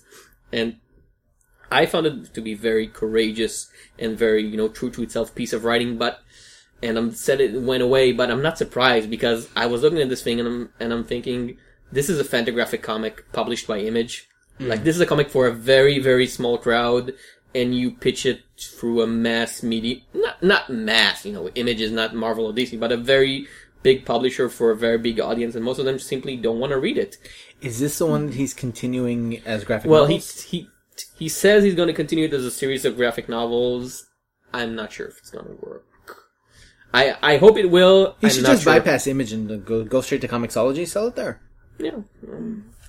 Sad, but true. Mine would be Gotham by Midnight, which I really liked. I mean, it's not, you know, the most amazing thing I ever read, but I felt like it was really a nice breakaway. I mean, still, you know, being in Gotham, but not being about, you know, what usually goes on in Gotham. And I love, like, you know, magical realism, like urban fantasy sort of thing. And, I mean, I don't know why it was cancelled. I haven't looked that far, but I think it could have been a really nice series to keep on going and reading. I was really enjoying it, and I'm sad it's gone. There's always so much value in telling stories in Gotham that are not that Bat-centric. You know, other people are there. Gotham Central was the same way. It's like, these are people who live in this city, but there are other things going on that maybe Batman doesn't know about. And just as a fun anecdote, when they first announced it, I was sure that I misread the title and thought they were canceling Gotham Academy. It's like, you're going to have hell to pay. Yeah. They are coming for you with the pitchforks and the torches. No, if they would have cancelled Gotham Academy, that would have been my pick for every single one here, so... So, but it is a good series. Too bad that it didn't last. I mean, DC is DC, right? So, my pick is Hexed by Michael Allen Nelson and Dan Mora, published by Boom. Now, we have to be fair here and say that I can't say with any certainty whether Hexed was canceled or whether Nelson pulled the plug, because he's continuing the series in a novel format. Yeah. But still, this was this fantastic 12-issue series about this urban thief named Lucifer and this whole mystical underworld that she was entangled with. You had this amazing cast of antagonists and protagonists. Val, Madame Cymbeline was... Great villain. Like, she was terrifying. A great villain who maybe got overexposed a little bit. Like, she keeps turning up and it's like, okay, now you're seeming less scary. Yeah, the problem, you sort of feel like the last arc was kind of forced to end up early. That's why I think that it was a cancellation. Yeah, because it feels like a 20-issue series. Quick, let's get everything the done. last 4 issues were like, well, you can't do 20, do 12, and then just do 4. Which is why the last issue I think took like 4 months to come out. I got to the end of it and I was like, hang on, I need to catch my breath. What's going on? Also, amazing Dan Mora art, really just top. That's the guy who has to follow Emma Rios because she drew the first mini, and I'm like, well, these are some big shoes to fill, my boy, but he does it, yeah. His take on, because when Emma Rios drew the Harlot, she was horrifying. When Dan Mora drew her, she was horrifying in a different way. Like, you're still looking at her and it's like, oh my god, her fan is made of eyeballs. What? And I really do miss the sort of urban fantasy with the darker tone that she represented, and I am going to miss this series immensely. We have the Yo Dog Award for Most Pleasant Surprise. Sean, I think you're going to start with this one. Sure. So, the Archie reboot. Yes. Mark Waid, Fiona Staples, Chip Zdarsky, and Erica Henderson. And I hate to go biographical, but I need to talk about this. I grew up in the States, in New York, in a time when Archie was basically a joke. It was this incredibly sanitized view of teenage life that didn't correspond to anything that anyone in my generation or the generation after recognized as realistic life. You had meta like Afterlife with Archie and the introduction of Kevin Keller and all of these Sabrina adventures and Archie versus Punisher and Archie versus Predator. Fine, but it really was just sort of apocrypha at that point. So sort of like this artifact from 1950s America. Nobody really seemed to know what to do with it. So Archie's married to Betty, Archie's married to Veronica. For some reason, they never ran off to a Mormon compound and just got all three of them to, just to get it over with already. It was just a bunch of nonsense. And I don't know what I was expecting when they announced that they were going to relaunch the whole thing with Mark Waid and Fiona Staples on Archie, followed by Chip Zdarsky and Erica Henderson on Jughead. And I read those issues, and I was blown away. Never in my life did I ever think that I would be reading Archie and sympathizing with these characters and really feeling for them. In 2015. In 2015! What?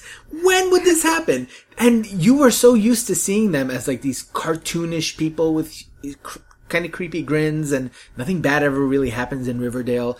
And in comes the story of Archie, and the lipstick incident broke my heart. And I'm like, am I having these feelings for Archie and Betty? Really? How can this be? And then when Chip Zdarsky started with Jughead, I never found Jughead funny. And now it's just like the way that Waid and Zdarsky are both characterizing him together. He's hilarious. This is a guy who's like this ostracized socially, and yet he's so insightful, and yet at the same time, the revelation that people can make food knocks him off his feet. He's like, what? And Erica Henderson is, of course, drawing him with like teeny tiny pupils to show like he just realized that you can make food. And he goes into home ec and just like gives his teacher a heart attack, just starts whipping up all of these crazy foods. What a joy to read. And I would never, if you had told me 2, 5, 10 years ago that I would be subscribed to Archie comics, I'd be like, what paint have you been sniffing today? What are you talking Future about? Sean, you're crazy. How I mean, if this had been any other comic, I would have been like, it's good. I'm enjoying it. But the fact that it's an Archie reboot and they really went all out in terms of telling a contemporary story with characters who feel more real than I think they ever have. I think even in the 1950s, kids would have been reading that and be like, what the hell is this? What's going on here? And they're moving forward. I know that they have more titles supposedly coming out. There was that whole Kickstarter scandal. I don't know what's going on there, but I'm on board for anything in this rebooted thing. Whatever's coming up next, I'm there. And I never thought that I would say that. So that's my pleasant surprise. Mine is more of a moment than an actual thing. Bisexual Catwoman happened this year.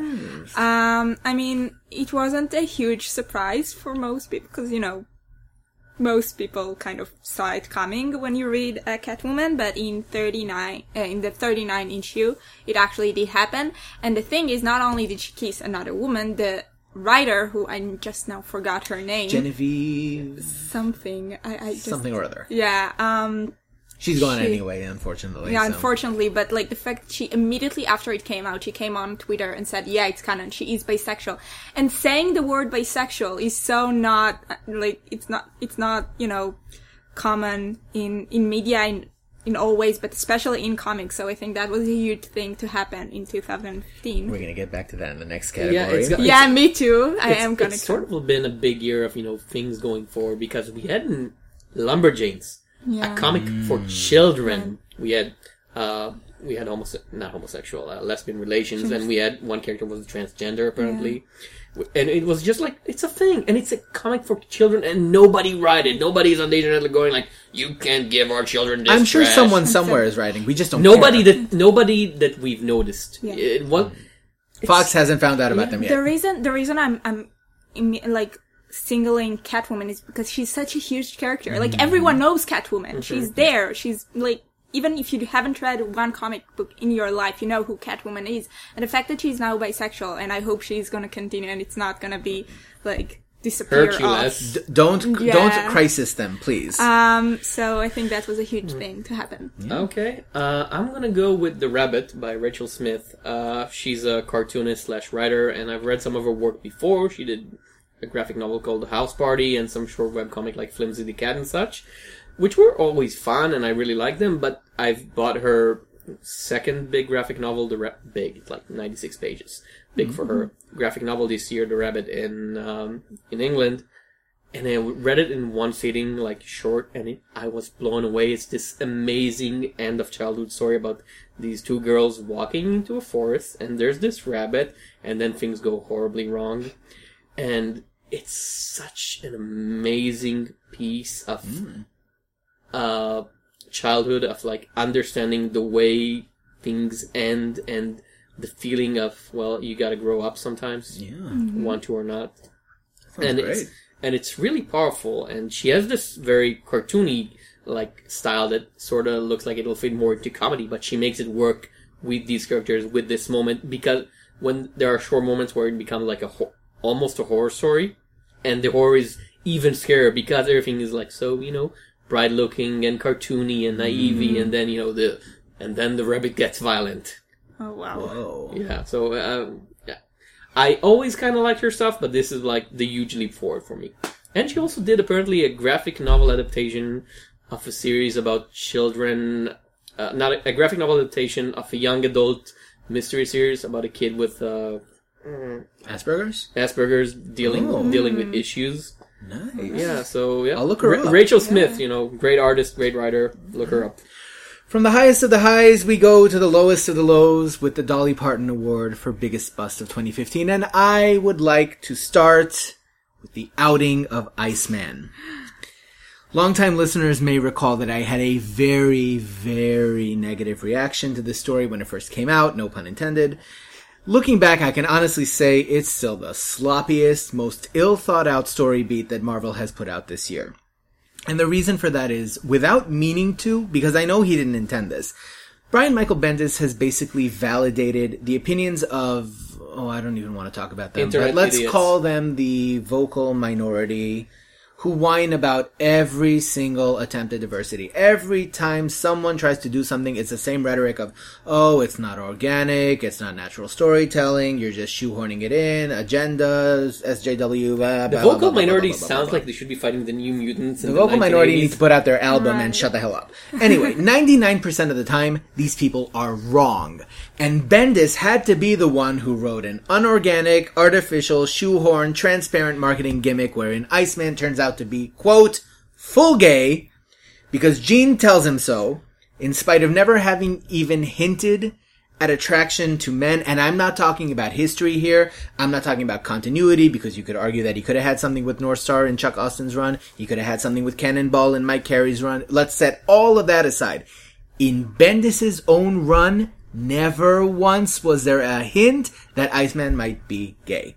Or, sorry, full gay is the official term, apparently. So they say. Yeah, they're like little gay, and They're- then you have medium yeah. gay, and then you have It's full like gay. when you go to McDonald's, it's like, do you want the middle gay or the supersized gay? And even more infuriating, and this is relating to what you said about Catwoman, is the fact that apparently it never occurred to them to just say, so Iceman's bisexual. Bisexual. And then you wouldn't have to invalidate all of the relationships that he had. Not that his relationships were these big iconic moments. It's not like Cyclops and Jean Grey, Yeah, right? Or Cyclops and Emma Iceman and Frost. Zelda. People remember that romance No, for but like ages. Iceman and Rogue. Iceman had a thing with Emma Frost. He had a thing with what was her name? Angelica Drake. I don't know. Firestar. Houston? Not Angelica Houston, Tom. But, and I don't remember her name, I'm sorry. Firestar. So he had these canonical relations with women. They weren't iconic or anything, but they were still there. And instead of taking the perspective that it was all part of him, Jean Grey apparently decides to tell him that he's gay because, and the evidence is, he had all these failed relationships with women. I'm pretty sure that's not how it works. That defines every single comic book character in Marvel and DC Wolverine. history. Based on, like, if failed relationships with women make you gay, Wolverine. Well, there was this one. There was that one time on Extreme X-Men. Daredevil. Daredevil doesn't just fail relationships, he kills the women in them, so... You can read the subtext into Like, that they quite end up easily. dead. Just run off with Foggy and you'll be a happier person. But it was just so sloppy and really infuriating, because what it did in my eyes, and again, this is just how I felt about it, seeing it unfold, is Bendis basically ended up cheapening what everyone else is doing, because you have other writers at Marvel who are trying to introduce gay characters, who are trying to introduce lesbian characters. You have a transgender character in Angela. You have all of these new faces coming in, and maybe a couple of old characters are also coming out. That is also something that's going on. And then this read like such a sales tactic. It read like something he just threw in there. He didn't even foreshadow. Apparently Bendis is too good for foreshadowing now.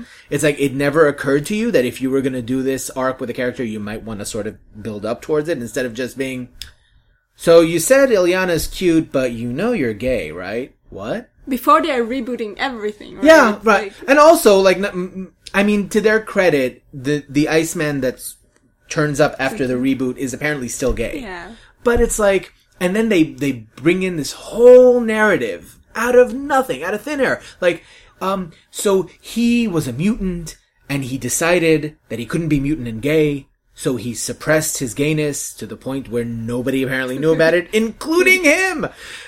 It was just a mess. And it's a good, the thing that enrages me is that it's a good idea. There's no, like, if you're gonna out one of the original X-Men, it's gonna be Iceman. There's no other candidate. You can't do it to Cyclops because that whole thing with Jean Grey is still huge.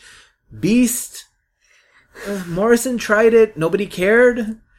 It might as well be Iceman, right? Also, he's the youngest character, so they can do the whole thing where he grows up and blah, blah, blah, blah, blah. But it's like, this was really, really Especially when poorly done. other writers did it well, like in X Factor when they Richter and Shatterstar. Richter and Shatterstar. Yes! And Richter had previous relationship in Woman, and yet it did work out that he was gay and not, like, even if he didn't want him, okay, no, bisexual and, like, full gay, okay, but there is a At way... least Peter David didn't say it. He didn't say, Yeah. like, you're full gay. It's like, no, you had this relationship with Rain, you had this relationship with Teresa, these things happened, but maybe it wasn't what you wanted. Yeah, exactly. He wanted Shatterstar. Speaking of which, my choice of the year, Axel Alonso, Hercules. Oh, God. The Hercules interview. And, poor Dan Abnett, who...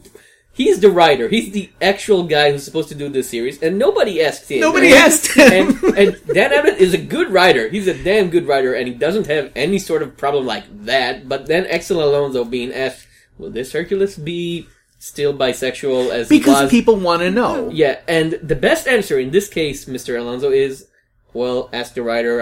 I haven't read the scripts yet. It's gonna be a great series. I haven't read the scripts yet.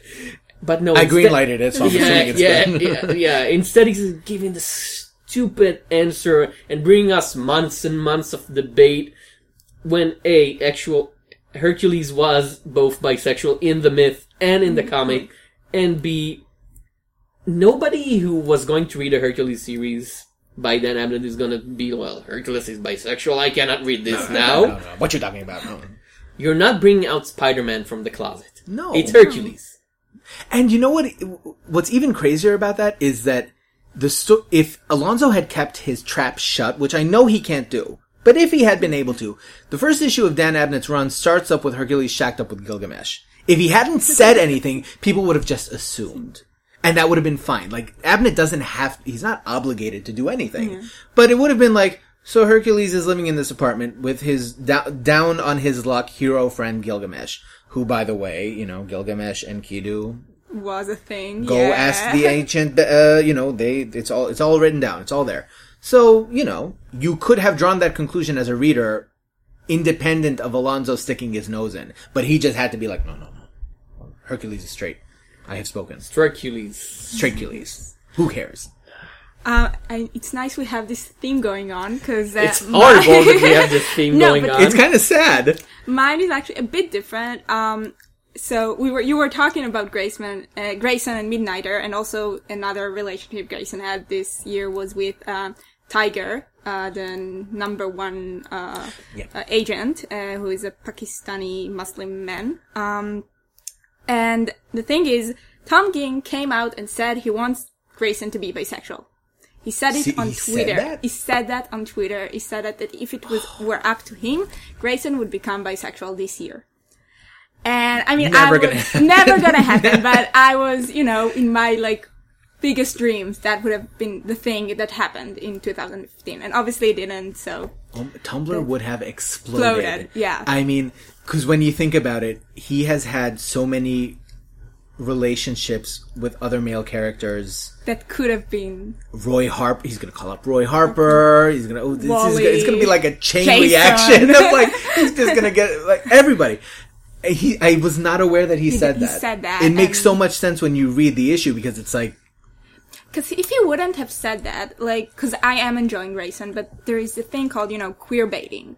When you are, kind of playing with the notion that they might be gay or lesbian or whatever, but you're not actually committing it, you're making it a big joke. Like, they do it a lot in Sherlock, in Supernatural, in most media. Would Iceman count for that, in that case? Well, no, Iceman, because he is gay. Oh, so it's like he's when you have two same-sex people who are very close, and it's obvious, if we were in a normal when you're playing for a subsection of fans without coming out and just saying yes. Yeah, when you are baiting with queer relationship, that's literally not queer through. And not following through to get more viewers, because obviously they know that's what. But that's less Tom King's fault than the men. No, obviously it's like when Gail Simon's. It's Diane Nelson. Yeah, I'm telling you. When Gail Simone wanted to do the scene in Birds of Prey where I think it was Black Canary saying, I'm 75% heterosexual, and they basically forced her to rewrite it as, I'm 100% heterosexual. I mean, everybody knew she was screwing around with Oracle back then, and everybody was okay with it. Even Chuck Dixon didn't care, and Chuck Dixon cares about these things. And when you have... You should care less. When you're talking about all these things, when goddamn Rob Liefeld comes to Marvel, and people ask him, And people ask him... Who asked him? I want to know who asked for his opinion. And people ask him, are you going to make Shatterstar straight again? He's like, no. When he said he would. No, he said no. When in an interview, when they announced he returns to Marvel, he said, no, I'm not going to do that. Do you know why he said that? When Rob Liefeld is smart enough to understand, don't do these things, and you're not, you're in a... No. You're in a pit. This isn't about smart. This is about Rob Liefeld going to Joe Quesada and being like, so Joe, can I retcon Shatterstar? And then Peter David has like a crossbow aimed right at him. He's like, go ahead. Put your pen on the paper. I dare you. After I put 300 issues into this, you're going to come in and re-retcon that? I don't think so. So the fact that he did say it, like, at least it feels less, like they're using it and more like he genuinely wanted to do it, but he can't. So, yeah. I mean... The heartbreaking thing is that with Grayson, it's this bizarre paradox of if it had been any other character, DC might have allowed it, but the book wouldn't have been as successful because it's Dick Grayson. Yeah. And he has this status within the DCU as being, sort of like the male sex symbol, which Batman usually isn't. Unless it's Denny O'Neil. In which case, you know what happens after that. But, so, it's sort of like anyone else, if it had been like... Tim Drake.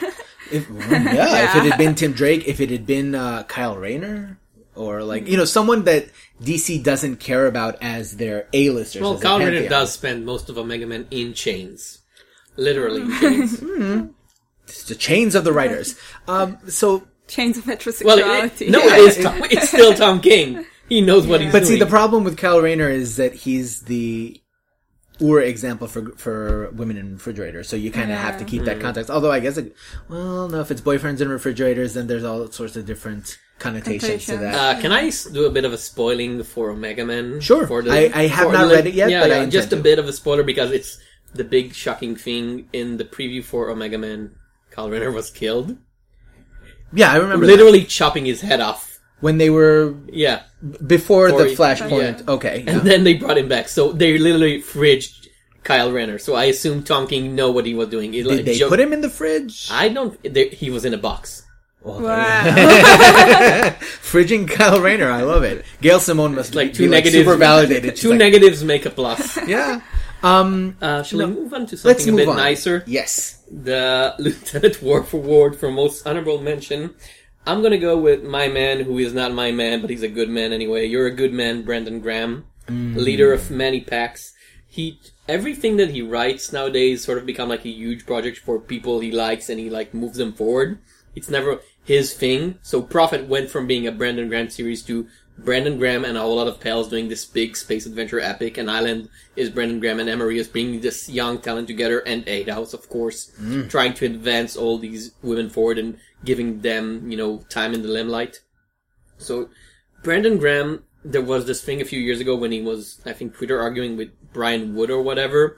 And he was like, you're not using your spot to do anything right, you're just advancing yourself, and they were like, well, what are you going to do with all your limelight? And he's, here, I'm going to show you what I'm doing. I'm putting other people one step forward. So, good for you, Brendan Graham.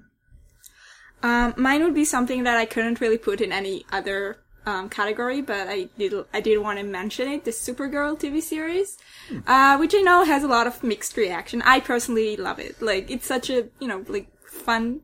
I mean, it's 40 minutes I can spend in a week not thinking about anything. I heard she has a cousin. Yeah, they might have mentioned that. They might have mentioned that, yeah.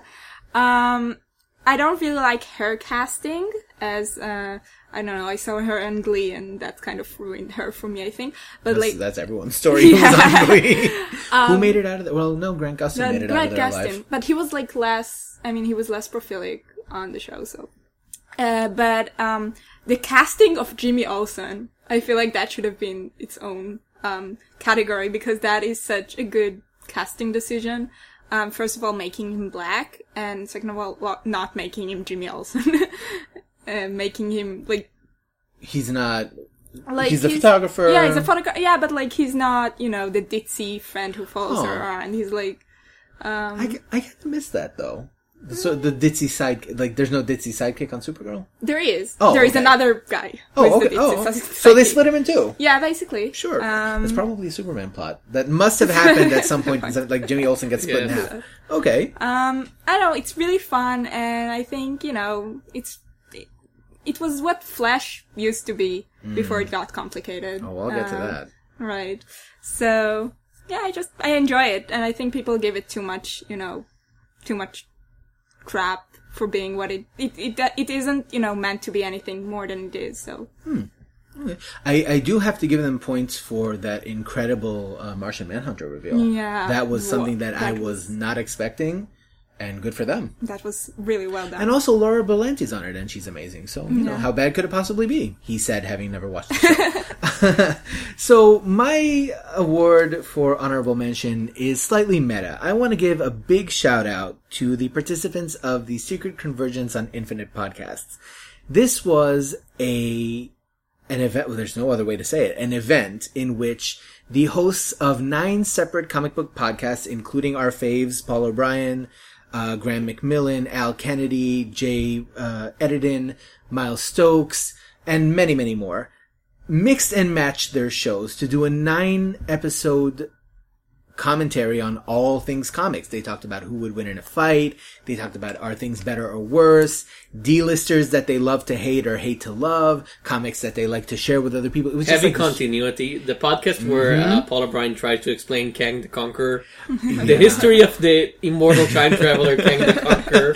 I mean, and how he was both a pharaoh and not a pharaoh, and Immortus and non-Immortus, and maybe Doctor Doom. And therefore maybe also Iron Lad. He talked about Avengers The Crossing, which nobody does without getting nosebleeds, so really kudos to them. And in fact, there was... The only downside to it is that when you're looking for a specific part in a 9-part series, you can't find it. But there's a scene where Al Kennedy brought up the part where Roy Harper's daughter died and he went on this mental trip and started using a dead cat as a nunchuck. Right. And it's like that comic won an award for best depiction of mental illness. Mental illness, and they all started laughing, and it was just a really great, fun event. And we're not even bitter that we weren't invited. We're okay with that. We'll do our own with crossover. Blackjack, yeah. Yes. So but it was a fantastic event, and I enjoyed every episode, and kudos to them. Our final award for the Mushu Award for most dishonorable mention. Yes, we have to end on a negative note because we are, after all, the smorgasbord. Orphan series. This year we had Material, we had Red One, we had the one with, I don't even remember its name, the one about the guy in Vietnam. Pisces. Yeah. Which, I didn't even like Pisces, but let the men finish. The series was axed after 3 issues in the middle of a damn story arc, and well, it's gone. This is all Image, of course. This is all Image. And it's the bad part of the Image experiment wherein if the writer-artist doesn't make enough money, he sort of had to cut ties. But it sort of hurts the belief of the reader in the comics. So now whenever I see a new Alice Scott series published, I'm like, and he tells people, you have to buy it in monthly because the writer-artist need the support, at the exact moment the issue comes out. If you buy the trade, they get less for it. They don't get enough money and they can't continue the series, which is fine. But then I keep asking myself, I gave you my money before. I gave you my trust and you couldn't deliver. You left me hanging. You left me hanging. So next time you'll do a new thing, I will ask myself twice, should I give him the money? Yeah, like, are you actually going to make it to the part where you write the end at the end? Is it going to be there or not? No, and it's a problem. It's a problem that's now for the readers because, well, we don't get what we wanted, which is a proper ending, but it's also a problem for the creators because if you do that again and again, people will stop trust you. If Monstrous disappears mid-arc, I'm gonna kill someone. How can you trust them afterwards? Yeah. It's like, so, and then Marjorie Liu is gonna come back to him and say, I have this new book. It's like, And even ongoing series are sort of like disappeared. What happened to Egos? Did the second arc finish? No. The second arc got the stuck last issue is still, I think, because it deals with like black holes and science fiction. It's just stuck somewhere. Time dilation. It'll show up eventually. I'll have my grandkids pick up on it. You can't have it both ways. You can't say, well, the arc is what's important. When you read it in an arc, it'll make perfect sense, which is fine. But you can't then say, but buy the monthly issue, which is now no longer monthly.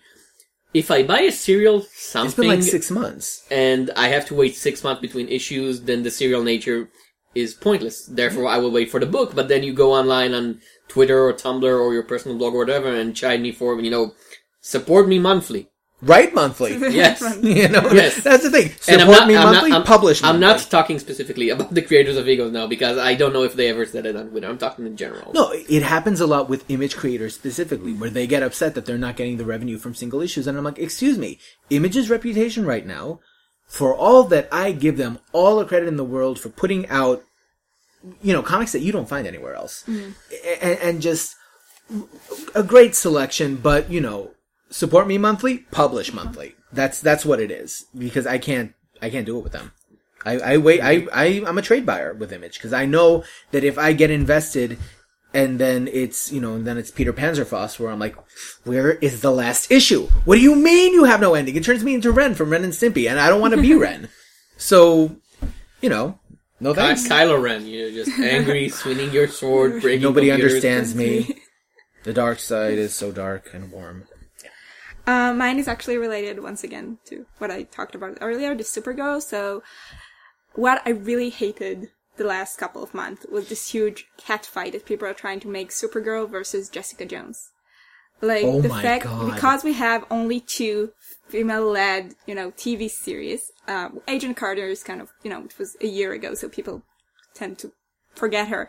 People are trying to make this into, you know, which is better. And obviously Jessica Jones, is a good show. And I wasn't gonna say it, but I mean, it is. you're You right. can't, but like, why is that? I mean, nobody does There it. can be only one. Apparently, Apparently. there Must can be there? only one. The internet grew up on Highlander and Highlander 2 and Highlander 3, and that's the lesson they took. God. They should have been only one. So everything, there can be only Only one one. series with a woman in it.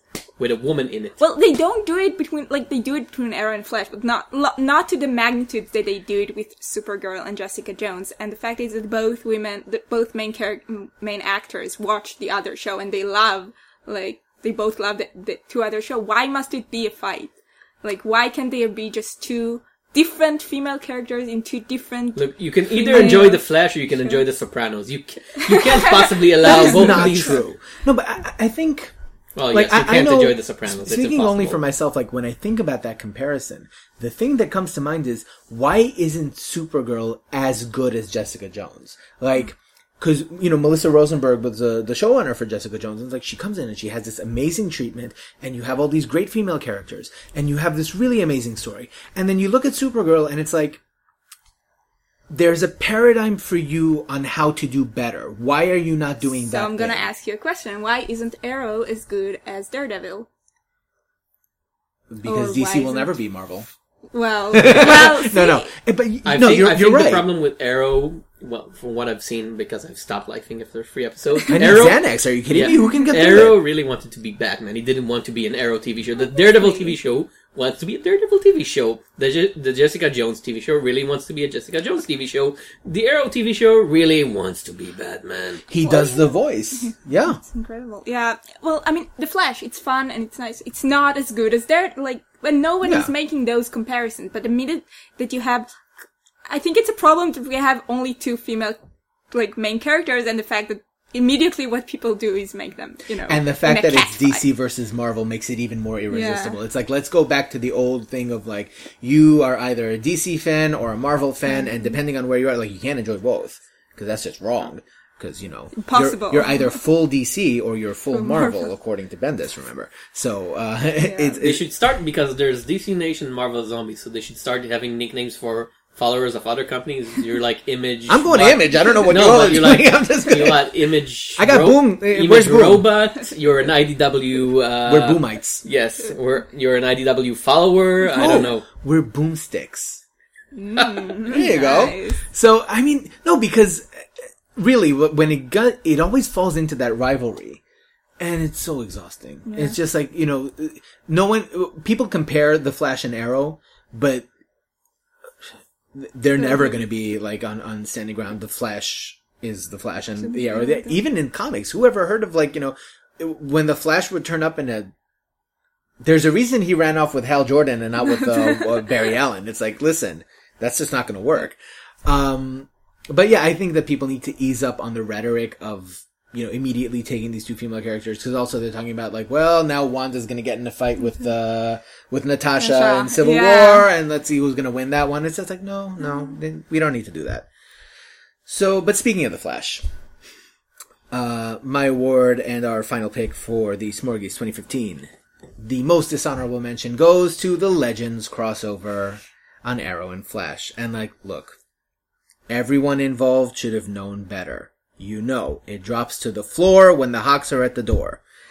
Flash in particular has spent most of its second season, which, after spending a first season being a lot of fun and very enjoyable, almost all of season 2 was setting up Legends of Tomorrow with these arbitrary introductions of characters you don't care about who leave immediately afterwards, so you even more don't care about them.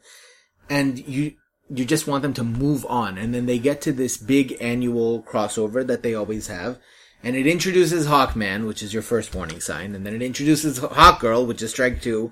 Then it introduces Vandal Savage, and they're all leftovers from Alex Proyas' Gods of Egypt. I'm not following this. I almost hope you would say, and then they introduce Hawk Baby, but... Listen, they went to ancient Egypt. It looked like something out of Ridley Scott. I'm like, no, you can't do it. No, what? And after Alex Proyas gets so much feedback where he's apologizing for whitewashing, he's like, well... let's just toss all these white people in and do it again. And those 2 episodes, the actual crossover where you find out the Hawks backstory, I'm just sitting here, why am I watching this show? Where's Linda? Dr. Light is running around. Where's Zoom? Is nobody going to talk about Zoom? Why are we sitting here talking about magic staff and Egyptian meteors?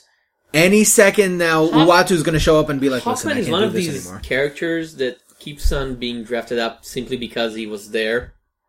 He's very old, so therefore he always has to exist, even though I don't think there was a good Hawkman comic since... Never, because every time they start a Hawkman comic, first explain, who is Hawkman? Hang on, let me check Wikipedia. Your page has crashed. What?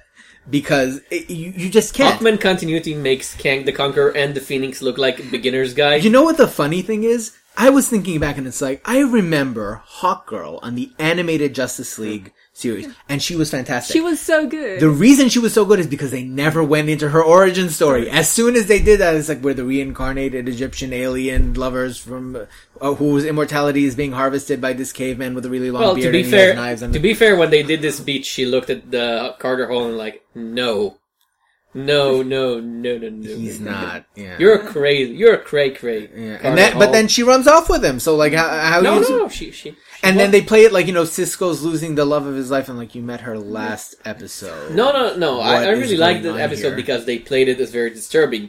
He was like, "I'm in love with you," and she's, "Who the hell are you?" Yes, stop following me. I mean, it would have been great if she. I'm trying to think, how could it have been fixed? It's maybe she never gets her memories back, and then he's like, well, we gotta go. And it's I'm not going anywhere with you. You're a weird old man. The big statement with that TV show was, fate doesn't matter, because they keep on telling her and Green Lantern, you're gonna have to end up together because your baby in the future is gonna be a superhero. And in the end, they're saying, well, no, we're not gonna end up together because time travel says so. We're our own people. We're independent. We're gonna date whoever we want. And then the show was canceled, proving her right. It's just that it's been the whole Legends of Tomorrow's setup has been dragging down the series. I've been waiting for them to get to Earth 2. I've been waiting for them to move forward with the storylines that they already have. Grodd shows up and it's well, Grodd, just another day. Grodd is not just another day at the zoo, and it's but he's not in Legends of Tomorrow, so he's not important. I couldn't deal with it. I don't know, they're coming back now, and it's now that the show's finally gonna start soon, maybe they're done with the setup, and we can move on to, let's see, Earth 2, Barry Allen. I want to know who Zoom is. I'm betting Eddie, but I might be wrong about that, because he's off Quantico now, so maybe they can snatch him back up. I don't know, but, can we please... 2 words, Wally West. Yes, Kid Flash.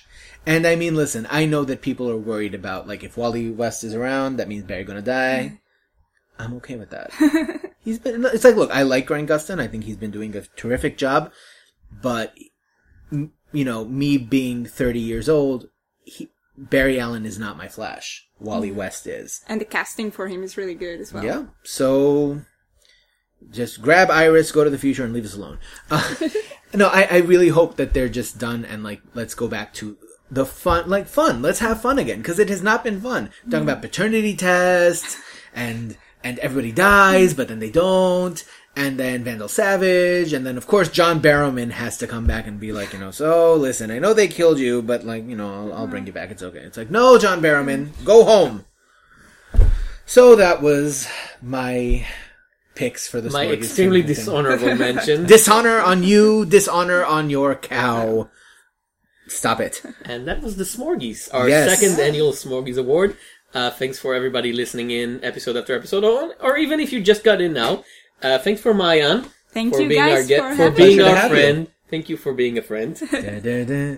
We're not going to end with a musical number because I can't sing for nothing, and we like our. Also, we listeners. haven't paid for these rights, That's and true. we're very lawsuit Yeah. weary. Sequart can't be putting up with no copyright. You sang the Golden Infringement, Girls theme. yeah. You got to go. So for the Smorgasbord, I'm Sean Edry. I'm Mayan Priel. I'm Tom Shapira. Until next time. Bon appetit.